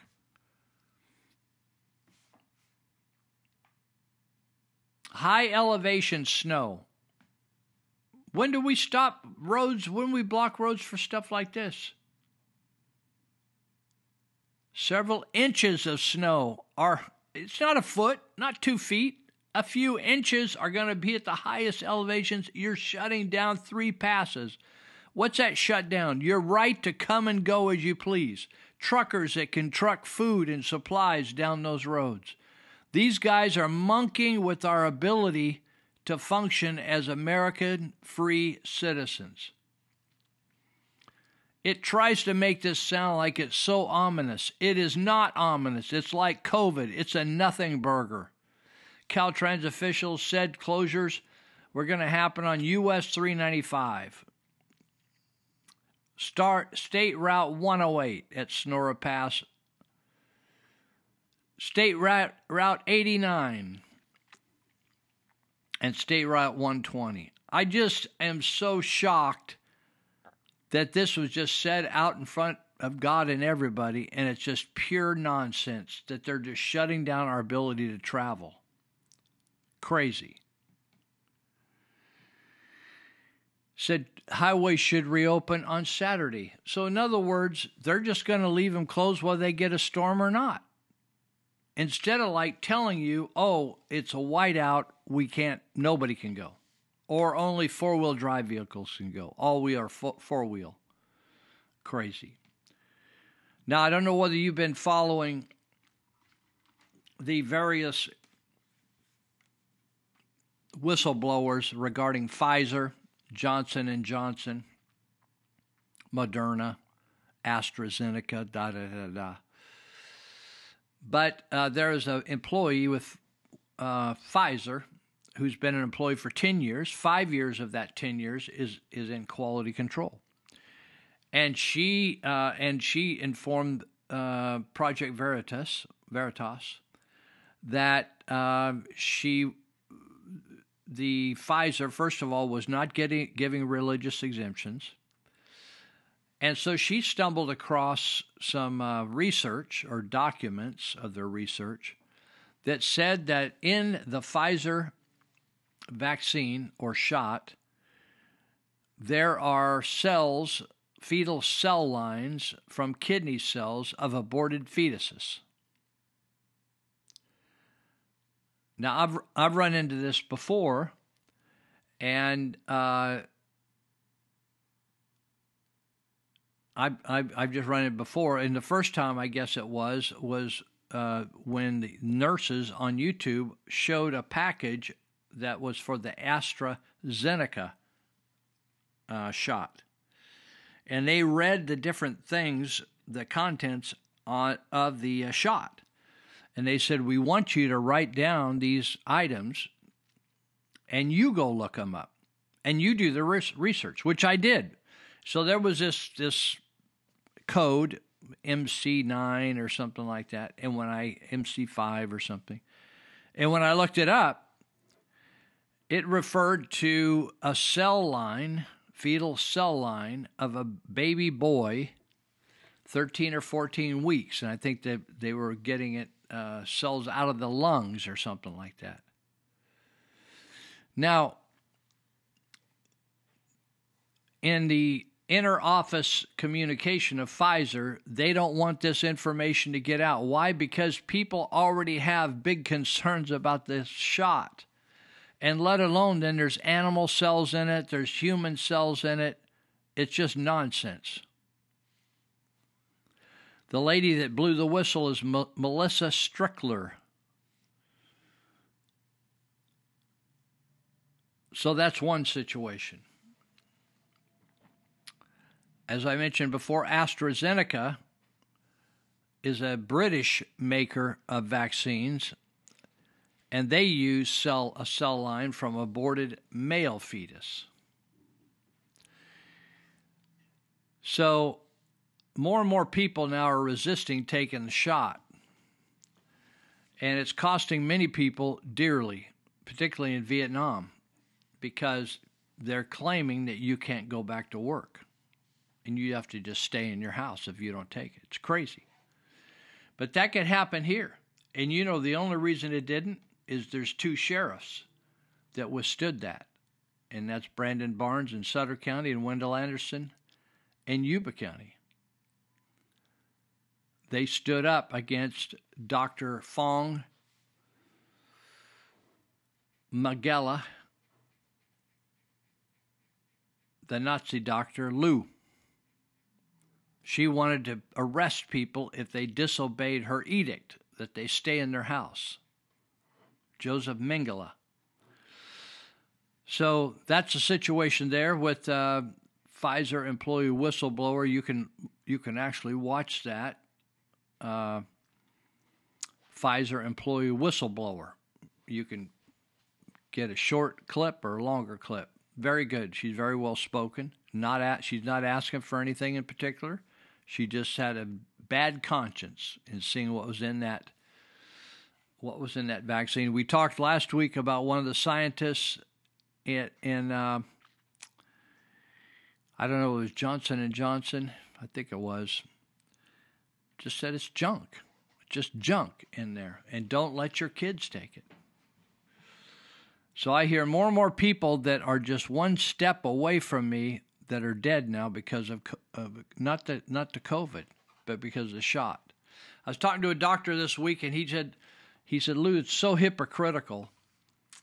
They keep making a big deal. One patient died at Adventist Hospital from COVID. COVID, they dreaded COVID.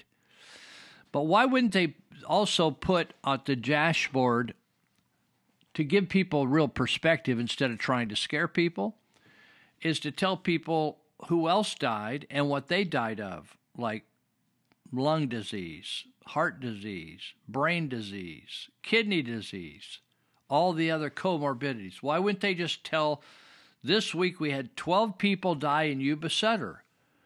And amazing, once we started looking at it, we don't have any COVID patients killing people. It's just old age and things that happen to folks, right?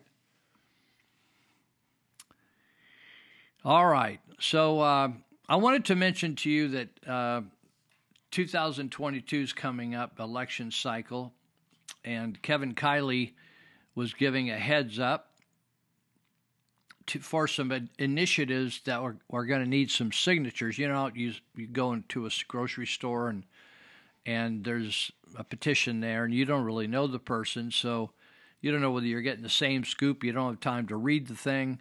So here's some initiatives that are out, and they're gathering signatures, or will be gathering signatures. One is school choice. Let funding follow the child based on parental choice. Sounds good, huh? Water storage. How often do we vote for water storage and the money gets siphoned off, right? In the era of shorter showers and fallow fields. I don't know whether I'm going to like that, but maybe I will. Water storage. Death tax repeal. Death tax repeal. Restore a protection of Prop 13. Remember, Prop 19, if you voted for it, that's why we're voting for this now, because you just undermined Prop 13 at the insistence or encouragement of Assembly, supposedly Republican, James Gallagher, who got behind and changed some of the protections for families that wanted to pass on their property to kids or grandkids. So then we have election integrity, require voter ID, it says. Taxpayer protection, require voter approved for tax increases. Anti-corruption in government, union, collective bargaining. And on it goes about getting accurate ballots. So I wanted to mention that to you to tie it in with some of these things that are going on with our school kids, and they just want to have a good time, don't they? They just want to have a good time. This one guy, Todd Hagopian, or Hagopian, Hagopian. He said, by the time I'm 67, over $600,000 will have been paid into Social Security on my behalf. That money would have been worth $1.9 million if I had gotten a 5% return. My annual interest, hold on, my computer jumped here. My annual interest would be $95,000. The government promises me $3,075 a month at 67. That's pretty good, isn't it? Which is $37,000 a year. How is this not theft? It is theft. It's a terrible system. They don't invest your money for you, and they don't care whether you survive or not. So let me see here. Just double checking. Okay.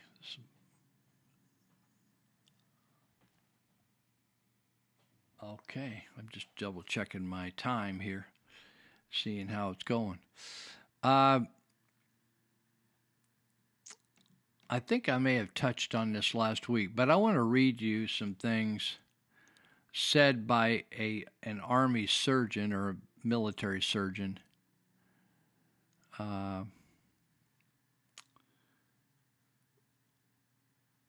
It's about Fort Rucker. And the Army flight surgeon files an affidavit saying vaccinated flight crews need to be grounded for medical reasons.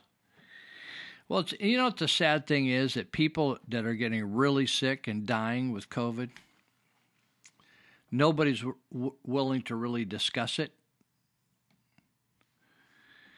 So it says Colonel Teresa Long, flight surgeon at Fort Rucker.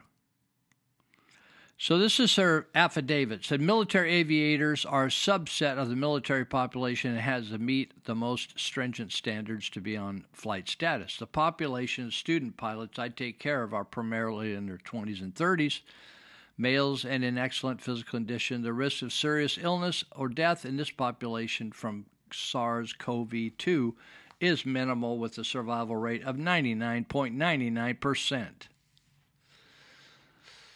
Anyway, she goes on to say that the literature has demonstrated that natural immunity is durable, completed, and superior to vaccination immunity by the COVID shot. mRNA vaccines produced by Pfizer and Moderna both have been linked to myocarditis, that's inflammation of the heart, especially in young males between 16 and 24 years of age. The majority of young new Army aviators are in their early 20s. We know there is a risk of myocarditis with each mRNA vaccination. That's what the surgeon's saying. We additionally know now that vaccinations does not necessarily prevent infection or transmission of SARS-CoV-2. Therefore, individuals fully vaccinated with mRNA vaccines have at least 2 independent risk factors for myocarditis after vaccination.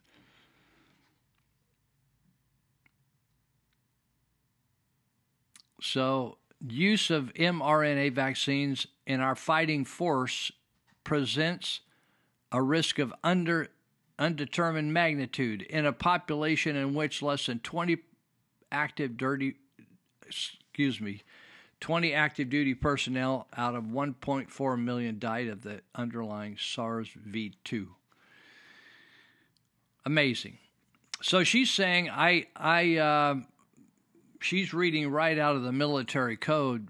It says an unnecessary risk is any risk that, if taken, will not contribute meaningfully to the mission accomplishment or will needlessly endanger lives or resources.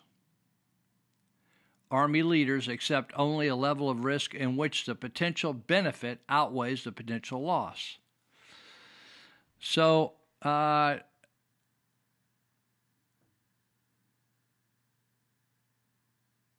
just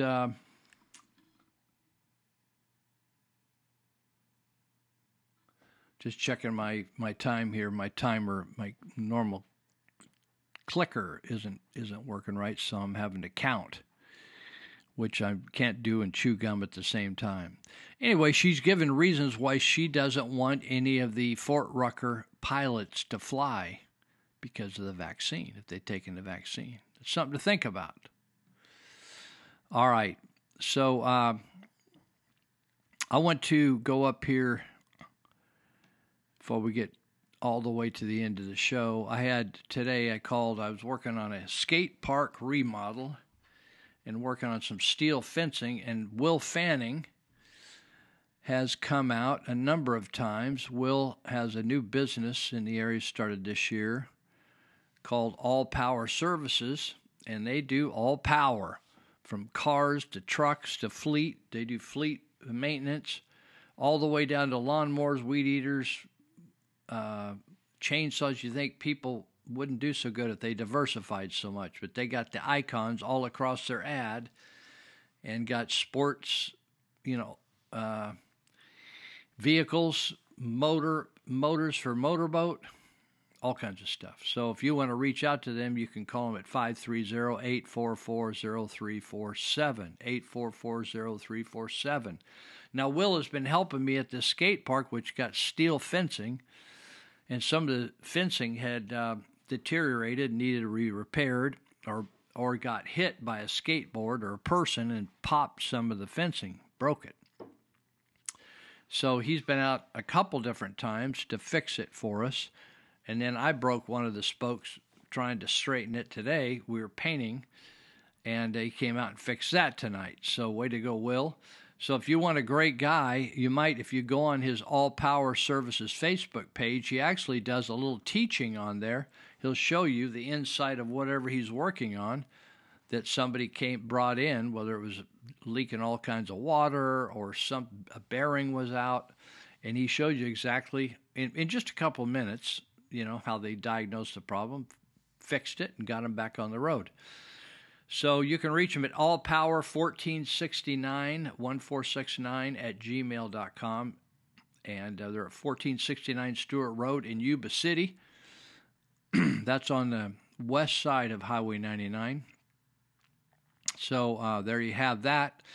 Also want to mention these are people that have just helped me with the various aspects of doing this radio program. So I want to give a shout out to North Valley Paralegal, Nellie Garcia, 751 Sutter Street in Yuba City, and her number is 530-751-9289. She is a great legal beagle. She gets the job done quickly, honestly, and cheaper than the attorneys. So give her a shout out and tell her Lou told you to come over there, 751-9289. So let me just double check something. Just pay attention to what I want to just look at something, make sure my time is trucking correctly, because my little clock doesn't work for some reason today. So, okay, I got you now. Just wanted to refresh my memory. I was telling the guys today I was working with, I have a great memory. It's just a tad short. So my friend Dr. Cassidy and I were working with an addict yesterday. She'd been an addict for many, many years, and mid-30s. And she's pregnant, and she needs help with her addiction to heroin. And so I was able to connect Dr. Cassidy and them together to get her in, and she's going to maybe head towards a life of sobriety and have a healthy baby coming up.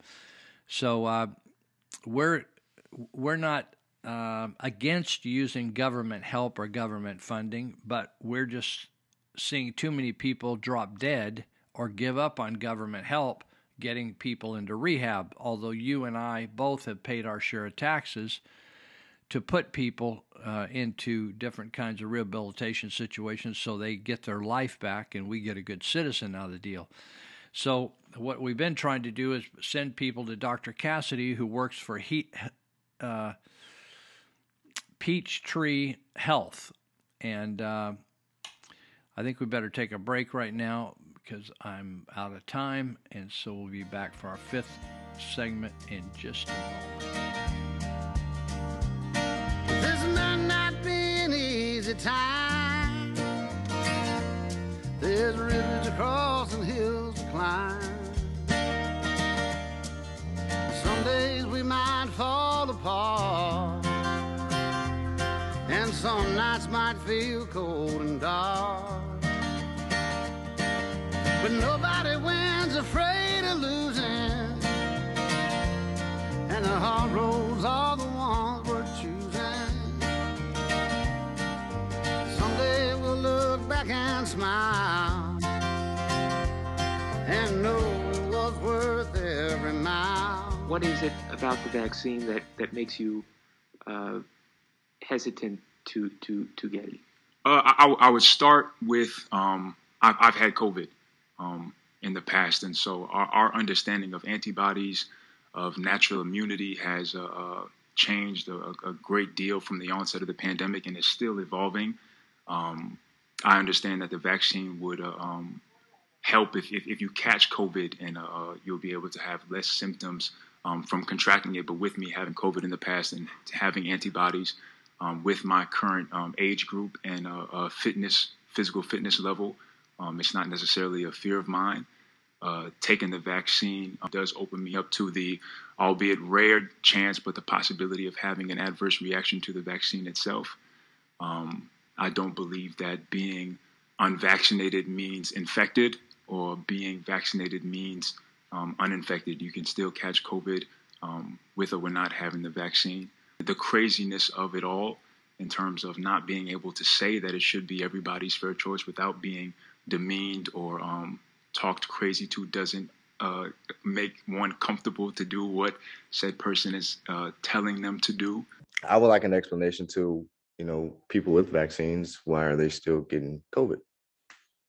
If that's something that we are supposed to highly be protected from. Like, it's funny that, it reduces your chances of going to the hospital.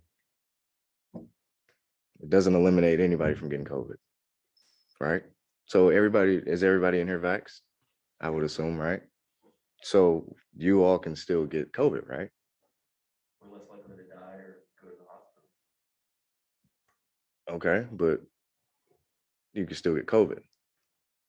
Right. And you can still pass it along with the vax, right? I'm just asking a question.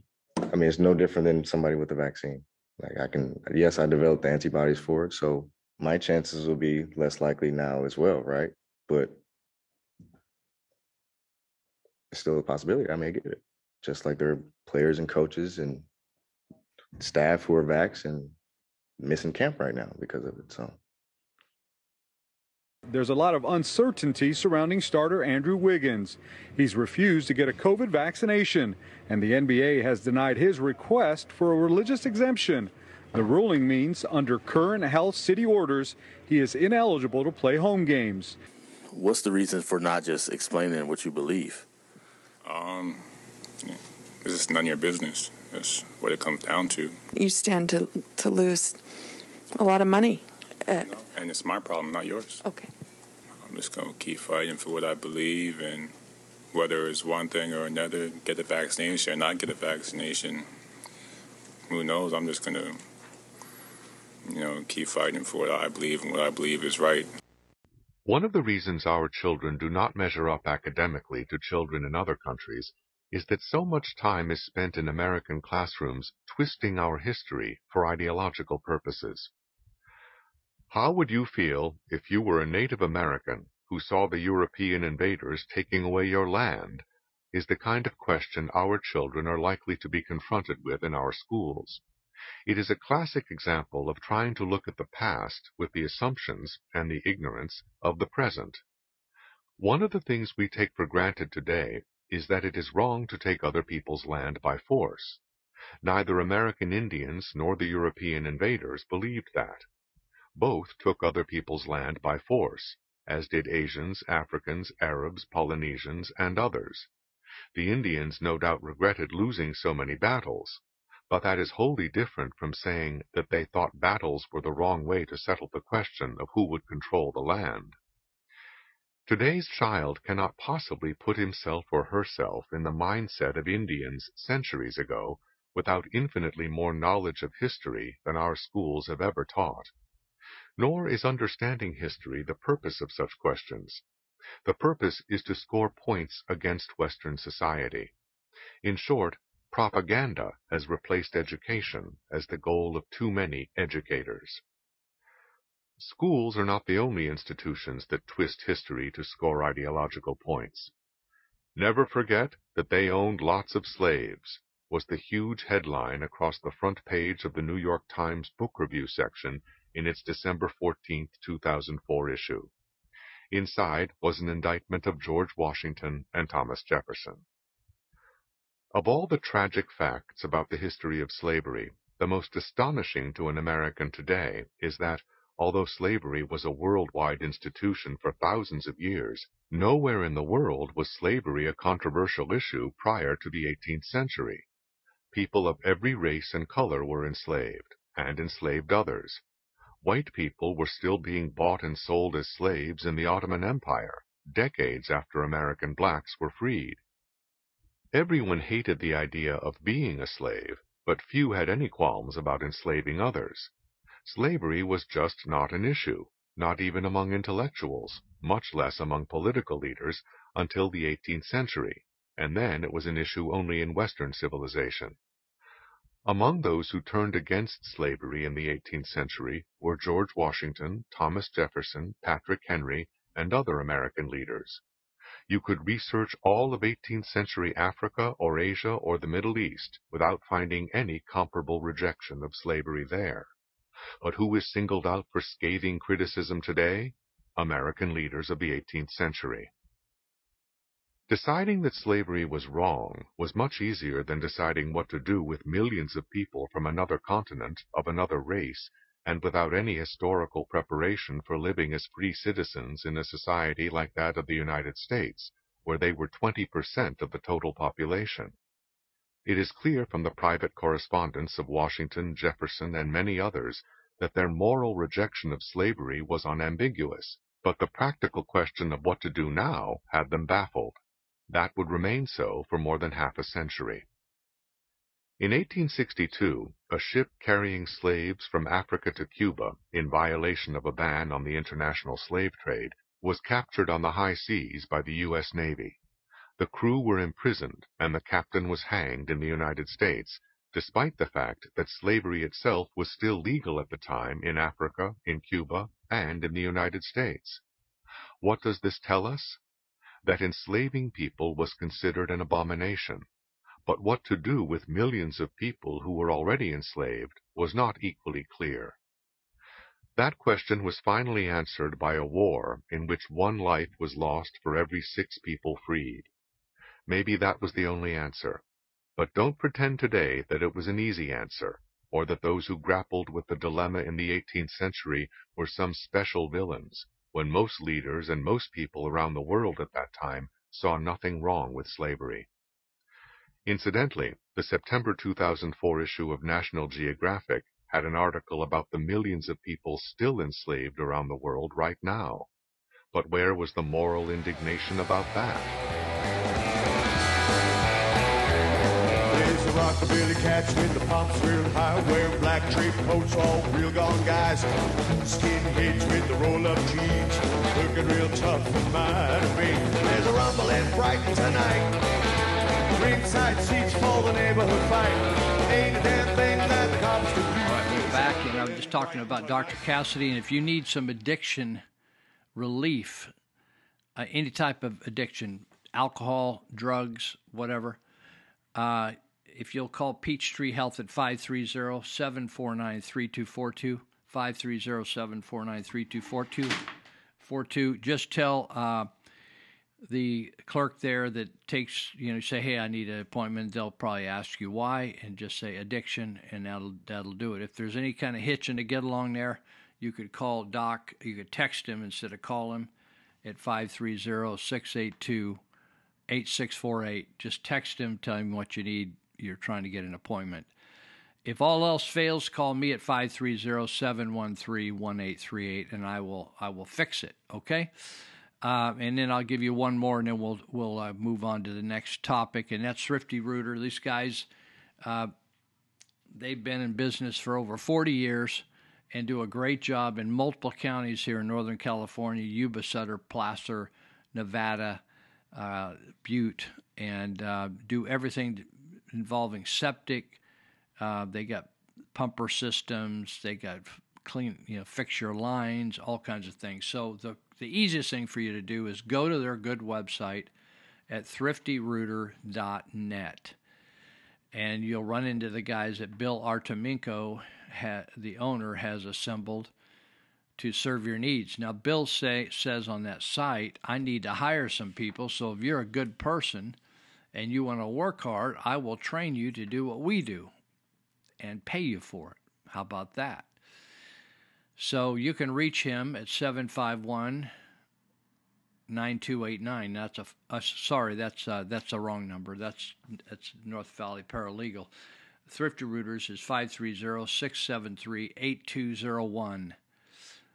And but you can send them a note right off their website, and there's a bunch of areas that they work on. That's their specialty. You can just click those areas that you need done, and then send it, and they'll get it on. You could send it at 2 a.m, and they'll get it when they get up, and be able to help you. So let's see. I wanted to go down here and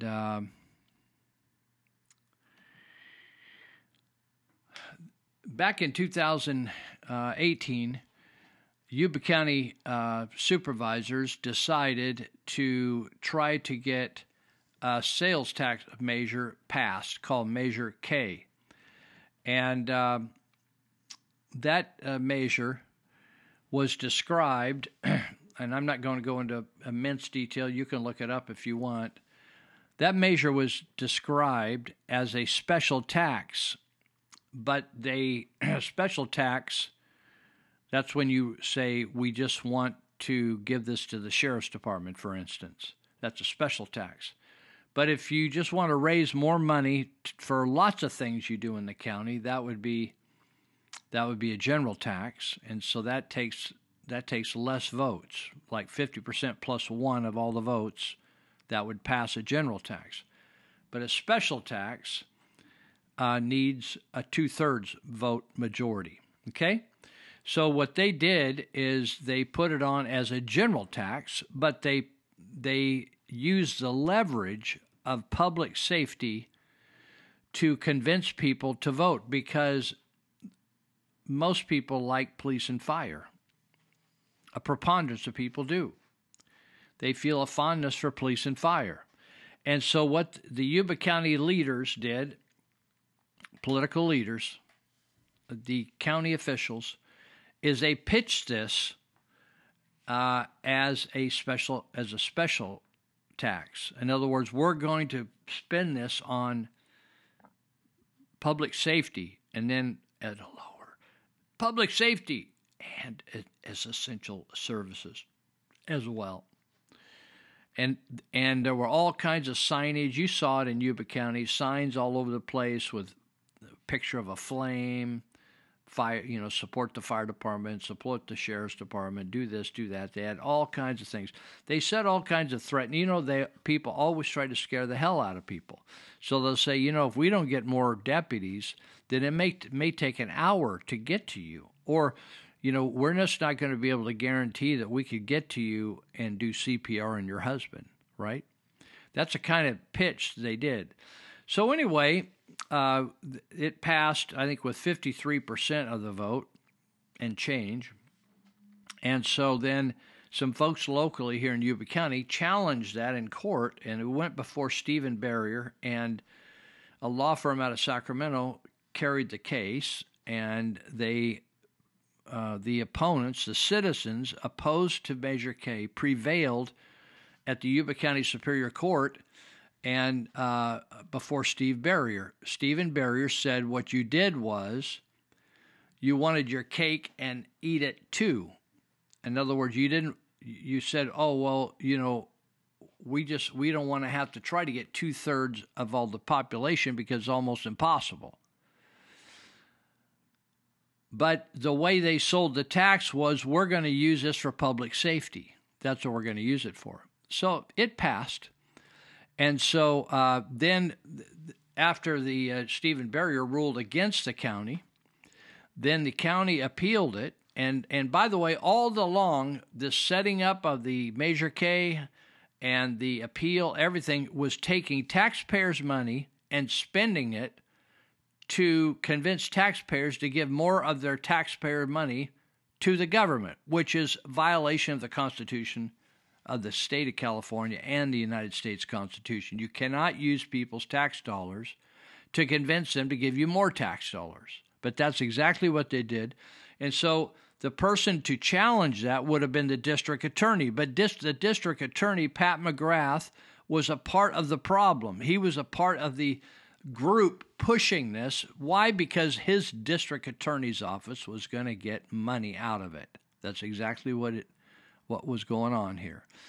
So they've been collecting, I don't know, 12, 14, they've been collecting 12, 14, $50 million since this started to be collected. But the money was being held in trust until the case could be settled. So once the third appellate court decided in favor of Yuba County, the attorneys weren't interested in taking it on another level. So it says in this memo from Kevin Mallon, who's presenting this to the Board of Supervisors at the upcoming meeting, he says collection of the 1 cent tax began on April 1, 2019. From the start of collection to June 30, 2021, about $14 million was taken out of Yuba County people's pockets. Now, Yuba County isn't the poorest county in the state, but it's one of the poorer counties. And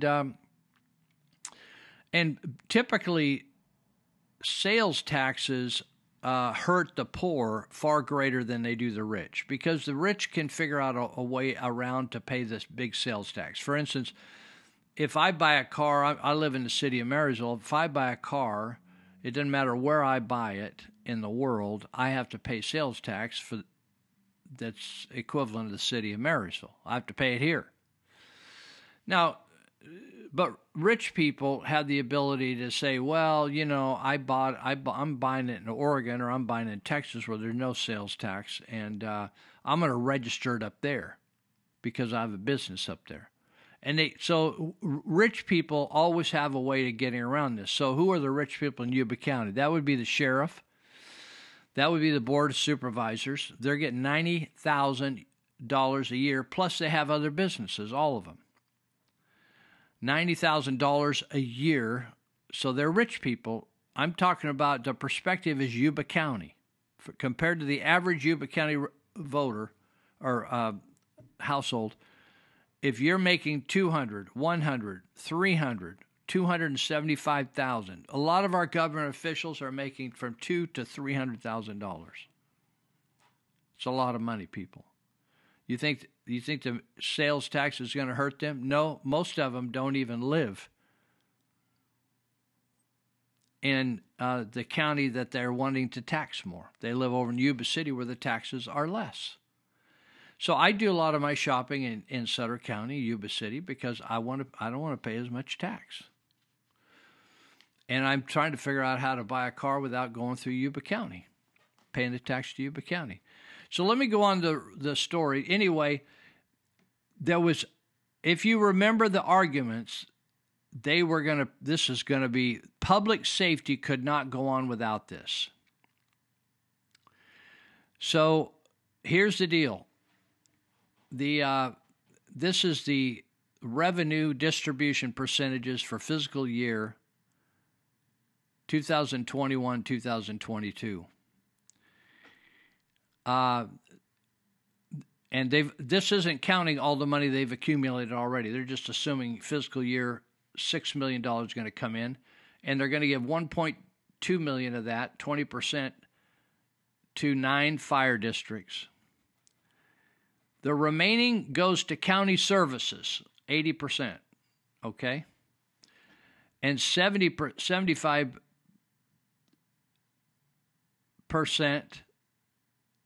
of the revenue to the DA, probation, and sheriff. In other words, of that 80%, I think what they're saying is 75% of that is going to go to the sheriff. Now, remember, I told you that the big push was law enforcement and fire. So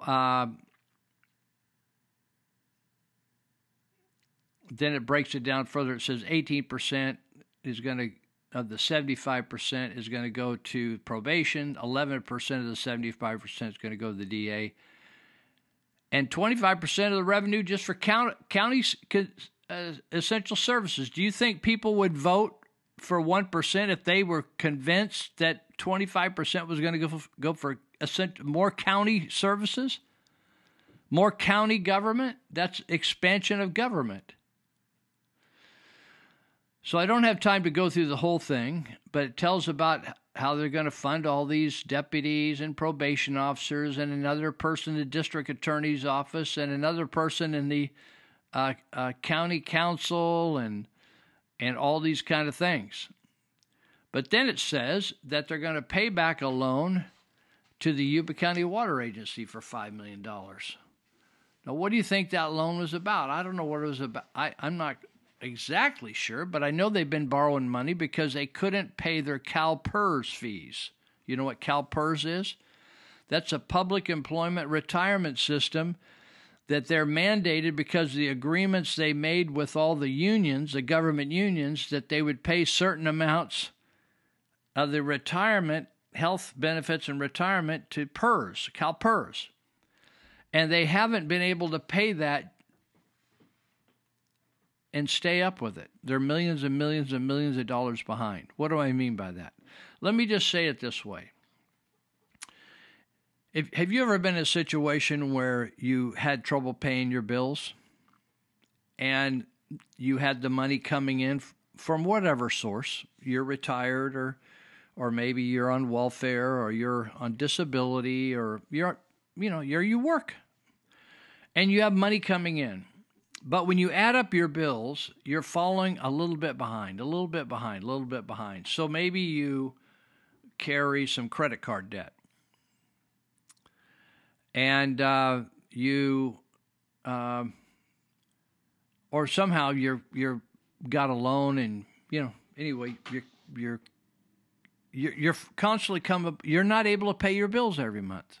Your bill, if you could pay your bills, all your bills every single month, then you're in pretty good shape. But lots of people can't, and the government of Yuba County cannot. So they can pay their CalPERS payments all at once, which is the way you should do it, right? When I phone on my charge card, they say, do you want to pay the minimum payment? Or, because they love that, because they charge you interest on the rest to carry it over, right? Or do you want to pay the whole payment due, right? And when I pay the whole payment due, all I owe is what I owe. I don't owe no mo. So when the CalPERS says to Yuba County, you need to pay us $20 million or $15 million or $4 million, and they say you can pay it right now, or we can carry you, right? We can carry you, they'll charge you a little fee there, and you just pay per month or per quarter or something. So what Yuba County supervisors did is they went to the Yuba County Water Agency, or now they call themselves Yuba Water Agency. And who do you think are the directors of the Yuba Water Agency? Oh, it's the same guys. They just take a pee, change their hats, and then they become somebody else, and they go, oh, you guys over there, which are really us guys without a hat, you need $5 million or whatever? Oh, yeah, we'll loan you the money. So they loan, Yuba Water Agency loans Yuba County supervisors $5 million for a very low interest rate, and that then saves them. They can get a little discount on what they owe CalPERS. So all of a sudden now, this public safety tax that was supposed to be dedicated to public safety now is going to send a one-time $5 million debt repay over to Yuba County Yuba Water Agency. Now, there in this document that Kevin Mallon, who's the county administrative officer, has prepared for the Board of Supervisors for the October 12th meeting, he says very clearly that the supervisors are under no obligation to spend this money in any particular way. Because why? It says in bold letters, bold black, and underlined, baby, you are saying it big time. This is not a special tax.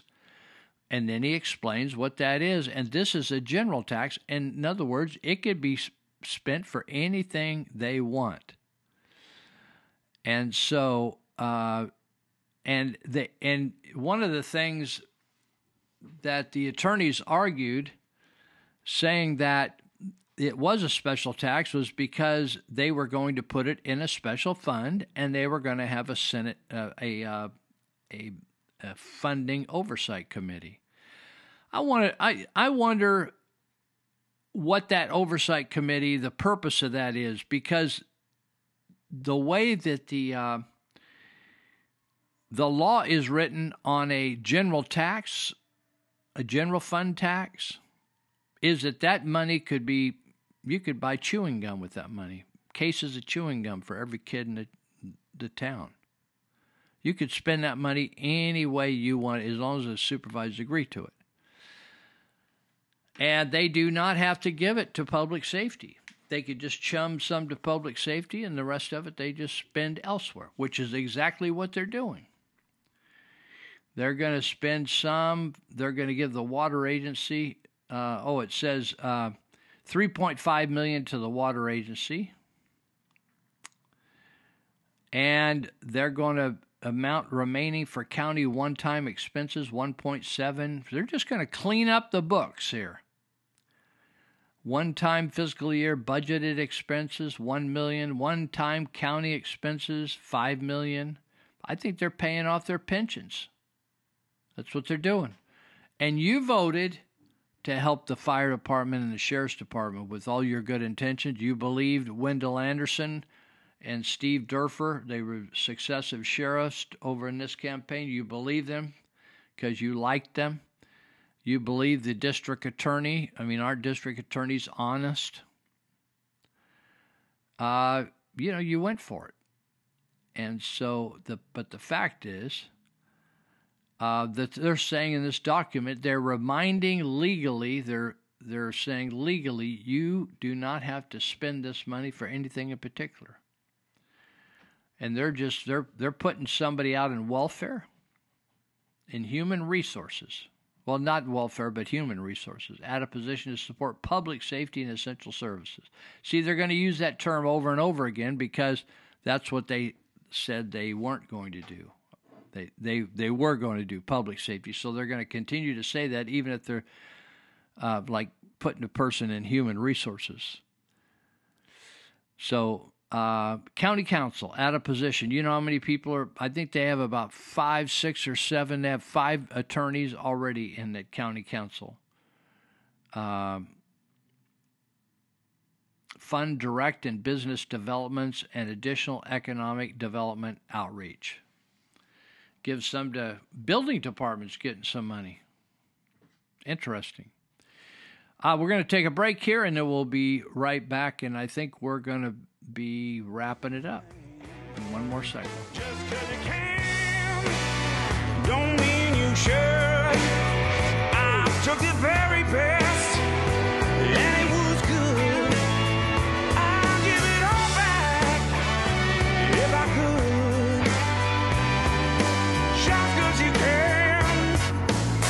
Just 'cause you can, don't mean you should.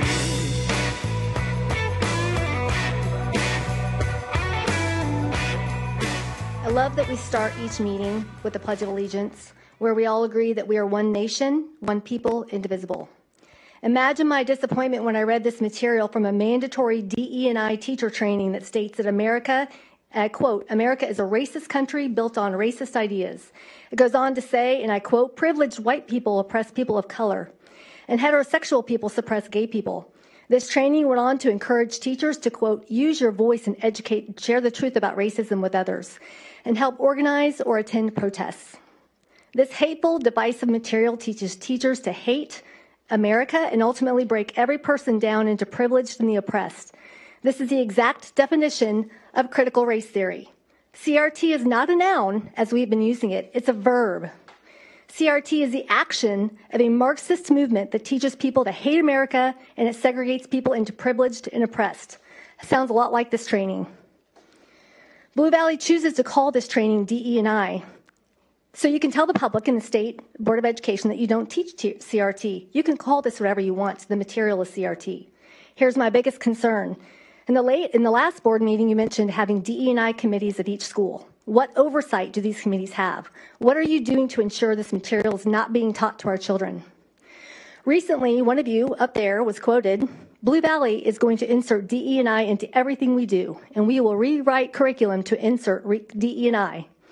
If this is a material being taught as DE&I, it needs to be stopped immediately, and parents need assurances that this hateful, divisive material will not be built into our curriculum." Senator Holy.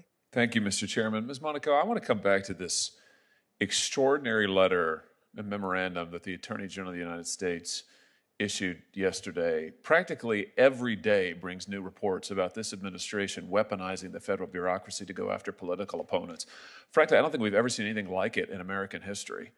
I mean, for those of us who missed the McCarthy era, I guess this president is intent on bringing it to us, but with new force and new power and new urgency, unlike anything we've ever seen. Are you aware of any time in American history when an attorney general has directed the FBI to begin to intervene in school board meetings, local school board meetings? I'm not aware, and I'm not aware that is not going on. Let me be very, Really, very this clear. isn't about local school board meetings? That's not the subject of the memorandum? I thought that was in the memorandum. The memorandum is quite clear. It's one page, and it asks the U.S. attorney community and the FBI special agents in charge to convene state and local law enforcement partners to ensure that there's an open line of communication to address threats, to address violence, and that's the appropriate role of the Department of Justice to make sure that we are addressing criminal conduct and violence. At local school board meetings, let me just ask you this. Is parents waiting sometimes for hours to speak at a local school board meeting to express concerns about critical race theory or the masking of their students, particularly young children?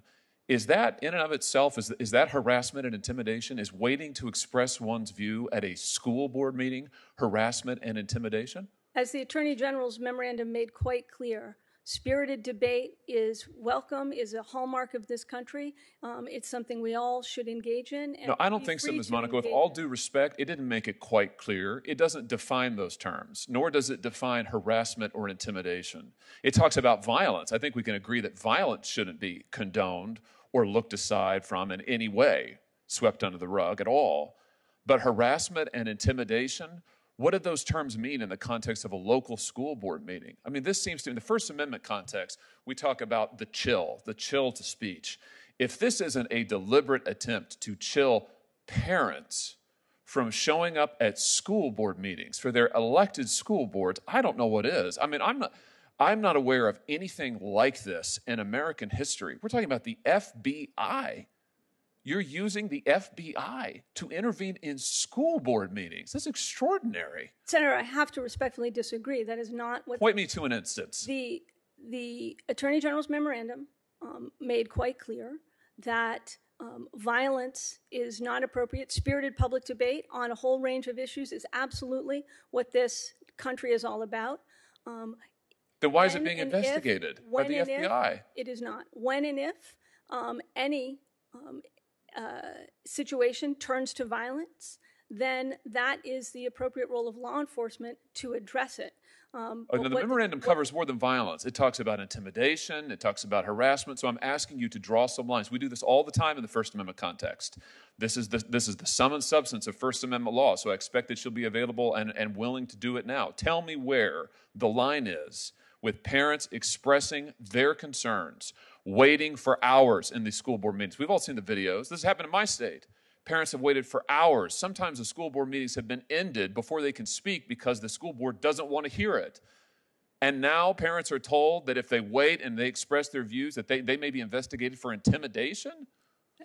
I don't know who's telling them that, Senator. The job of the Justice Department is to investigate crimes.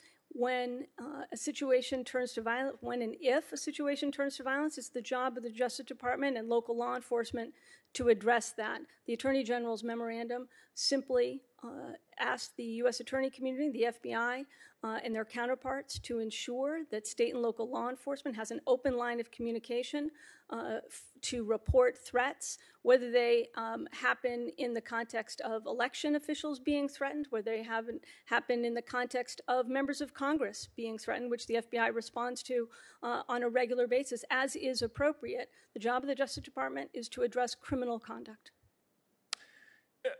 all I can say is this is truly extraordinary. I think you know it is. It's unprecedented. You can't point to a single instance where anything like this has happened before. And I think parents across this country are going to be stunned to learn, stunned, that if they show up at a local school board meeting, by the way, where they have the right to appear and be heard, where they have the right to say something about their children's education, where they have the right to vote, and you are attempting to intimidate them. You are attempting to silence them. You are attempting to interfere with their rights as parents and, yes, with their rights as voters. This is wrong. This is dangerous. And I cannot believe that an Attorney General of the United States is engaging in this kind of conduct. And frankly, I can't believe that you are sitting here today defending it. I intend to get answers to these questions. You won't answer my questions. I'm going to get answers to these questions. Mr. Chairman, we need to have a hearing on this subject. We need to hear from the Attorney General himself. He needs to come here, take the oath, sit there, and answer questions. We have never seen anything like this before in our country's history. And frankly, I want to say I think it is a dangerous, dangerous precedent. Is bound to get ill. Then they bury him with stars. Sell his body like they do used cars. Now there's a woman on my block. She just sit there facing the hill. She'll say, who gonna take away his license to... All right, this is our final segment. And so there is an alternative to just this 1% sales tax is going to go on for 10 years. And what would you do if you're on the committee but the committee, you're given the law which says a general tax, you can spend it for anybody, anything, anybody. How would you contest what they said they were going to spend it for? Because they lied. So you got their lies that they told you, but then you got Kevin Mallon that says, hey, he didn't say it was for anything. He just said, this is what the ordinance is. And the appellate court said, yep, it's a general tax, and so we can spend it for anything we want. Now, you guys that voted for it, you voted for a 10-year tax.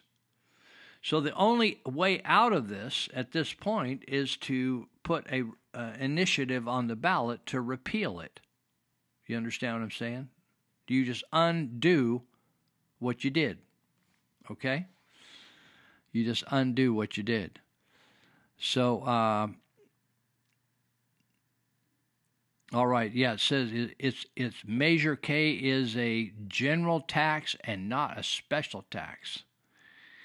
So anyway, that's what's going on, and it's just what they're doing is exactly what we said they would do, and that is they would bait and switch. They knew that people's hearts would go out to fire and police, and they wouldn't go out to the DA's office or the county counsel's office or some of these other folks, right? They wouldn't do that. And they wouldn't have got their vote. But they got their vote because they pushed all the right buttons. Okay? That's how that works. All right. So we're cruising in here, and just going to pick out something here. Let me just mention a couple of other folks that are real help to us, and that Dave Greenitz Construction. Dave Greenitz. Oh, they're working on a new play, and I don't have an ad yet, but it's going to be in early December. If you want to see, if you like entertainment and you like live drama done well with new music, costumes, the whole thing, and seen in an environment where you don't have to wear a mask, but we're not Nazis. Nobody's going to be forced to not wear a mask. So at Church of Glad Tidings, or they call it the Embassy of Heaven campus, it's the Embassy Theater, and it's coming up, I think it's the first work week of December, or maybe the first 8 days or something. So they'll have it on for a few days, but I'll get the details more, but you can look it up on the Church of Glad Tidings website pretty soon, and they'll have it listed there. But that's Dave Greenitz and his wife Leslie put on the Creative Light Theater, and they've done it for years. They do a couple plays a year. Dave builds the sets, and so you can check Dave out if you want remodeling done. I'm not even going to make a big deal about it. If you're doing any kind of remodeling, like bath, kitchen, and want it to look like today, or you want to do a deck, or you want to maybe you got a smaller house, but you want to create some outdoor experiences, outdoor genre, outdoor place to hang out, you can. He can build you a whole area outside. In California, you can spend a lot of the months outside barbecuing and eating outside and hanging out outside. So check out greenetzconstruction.com, and you can see before and after of his projects. Or you could go to his Facebook page at Dave Greenetz Construction, Green with ETZ on the end. And you can text him or call him at 530-682-9602. 530-682-9602. And the other people, the plumbing doctor, Ted Holmes, both these guys, Dave Greenetz, Ted Holmes, and I have been friends for many, many years. Ted has a plumbing business, 530-671-9111. They'll come out every day of the week, and even in the middle of the night if it's an emergency, and fix you. And they'll take care of your business. Monty Hecker has been one of the oldest supporters I've had for many, many years. Elite Universal Security. He'll put you to work, or you can put him to work, either way. So he's located in Yuba County, his headquarters, but he does work all over. He tells me all the way up to the Oregon border. So this is an opportunity for you. Maybe you're stumbled across this show and you think, oh man, I'd like to try that guard thing out. Maybe I'd like to go into law enforcement or something. This is a good way to jump in, even when you're pretty young, younger than when you can be a police officer. So you could give a shout out to Monty and call him at 530-749-0280. And he's got all kinds of classes and everything going too. You can check those out, like taser classes and concealed weapon classes and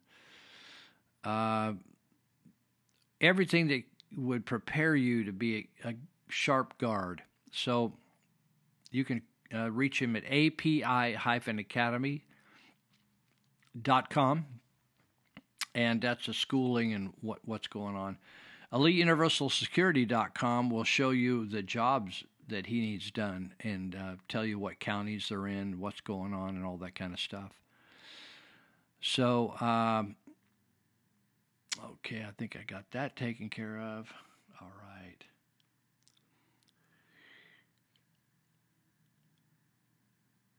Okay.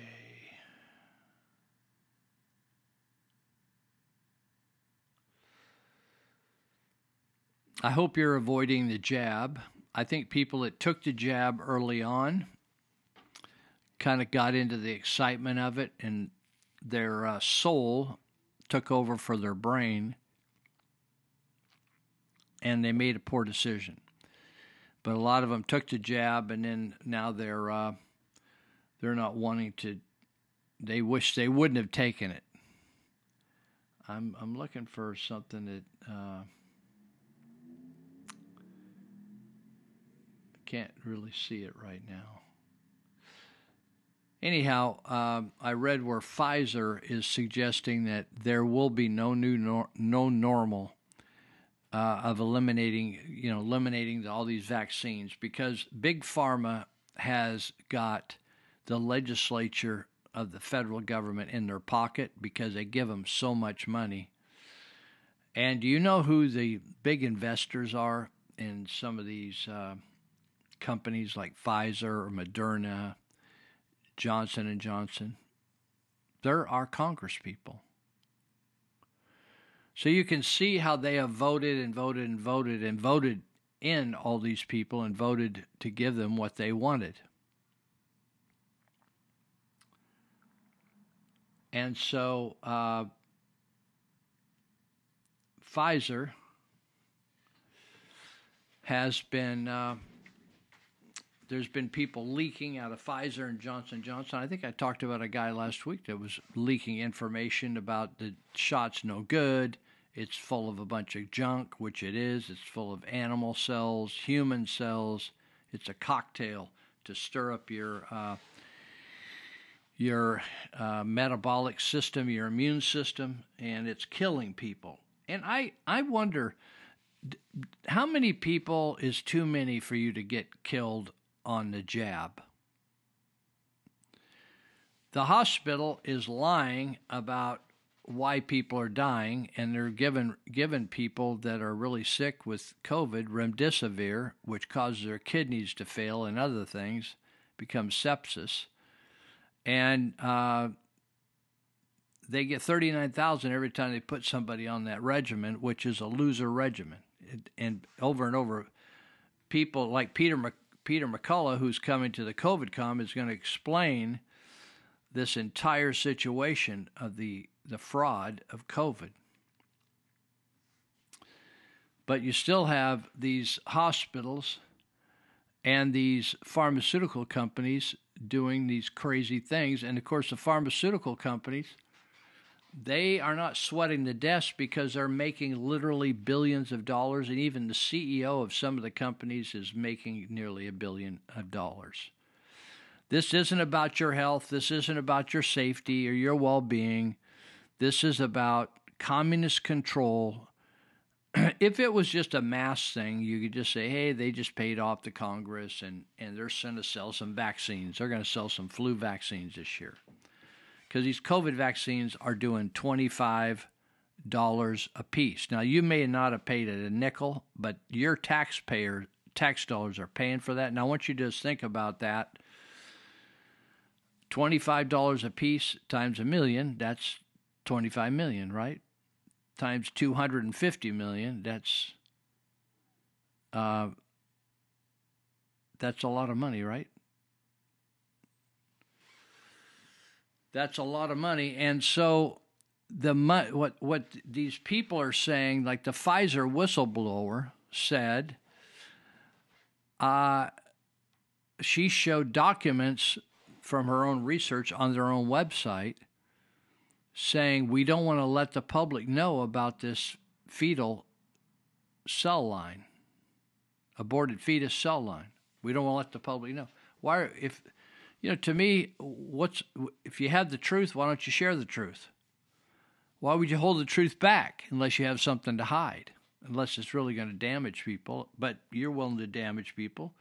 Now, back in 1976, they damaged on a swine flu situation, which probably people got a lot sicker than COVID, the general population. But they shut the entire vaccination program down. They bought 250 million doses back then. I don't know what they did all with them. But a couple dozen people died nationwide. They shut the whole program down. Well, we got that many people dying every day here. But they'll never, I'm talking about dying from the jab, fallout from the jab. So, we even got the Department of Defense showing leaked Department of Defense document reveals evidence of widespread vaccine failure. Do you think that the hospital has any independence? Even Adventist Hospital, which has all this wonderful writing about Jesus and how they're following Jesus and they're doing the right thing because of Jesus and they're spiritual people. Okay, I got you. But what about this thing right now where you're taking huge amounts of money for treating people with the wrong products? And so you fool people by saying, let's drop back and do this. You remember when COVID first started and they had the dashboard and every day with new cases? Well, the natural thing to think about new cases were those people are sick, right? When people had the flu's bad. Everybody's had the flu. But nobody knew nobody knew what they were saying when they have new cases, and they wanted to test as many people as possible because why? Because the PCR test is a piece of crap, and it wouldn't tell the right time of day, and so it was overreacting and causing all these people to think they have COVID.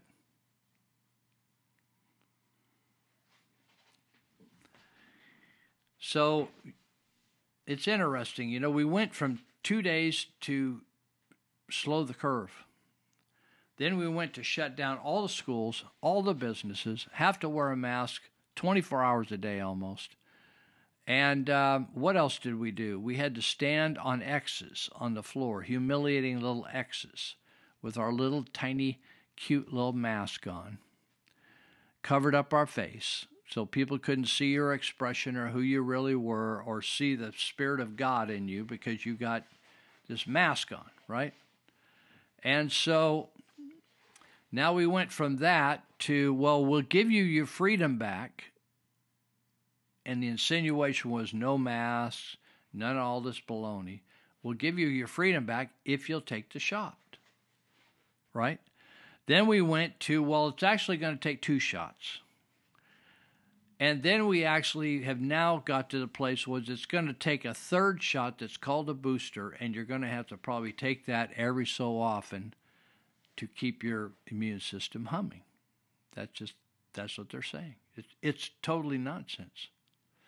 And now we have Governor Newsom closing down roadways where people can't travel back and forth. There's probably alternative routes, yes, but why would just arbitrarily cut off roadways that Californians have paid for? Newsom didn't pay for it. Whatever roadways we have, we built. And so why would you do that? You'd shut down these thoroughfares. I think that one thoroughfare goes over to Sierra City. I mean, it's just crazy what they're doing. So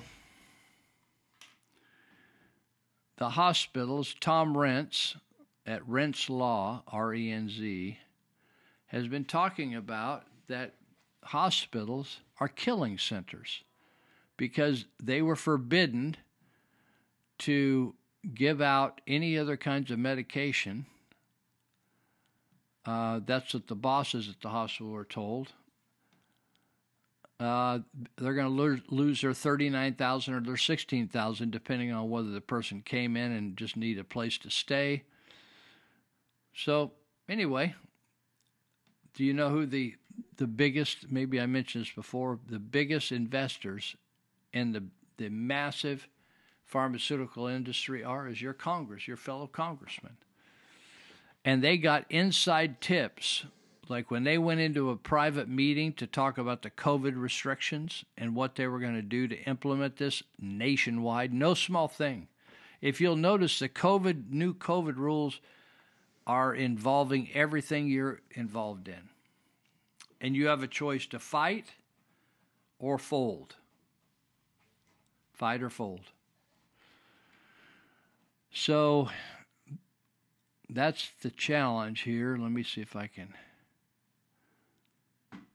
Okay. So we have Department of Defense things. I think it's going to take too long to do.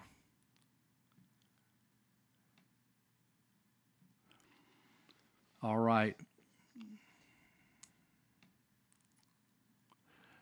Leaked Department of Defense document reveals evidence of widespread vaccine failure. What would be a vaccine failure? Person dies. Person gets crippled. Person gets myocarditis. Person gets any kind of stir up with their viruses they already have in their system, like herpes virus. There's been a huge outbreak of shingles now because the herpes virus, it's in your system, at least not everybody's, but it isn't always apparent because it's kind of recessive until it gets stirred up.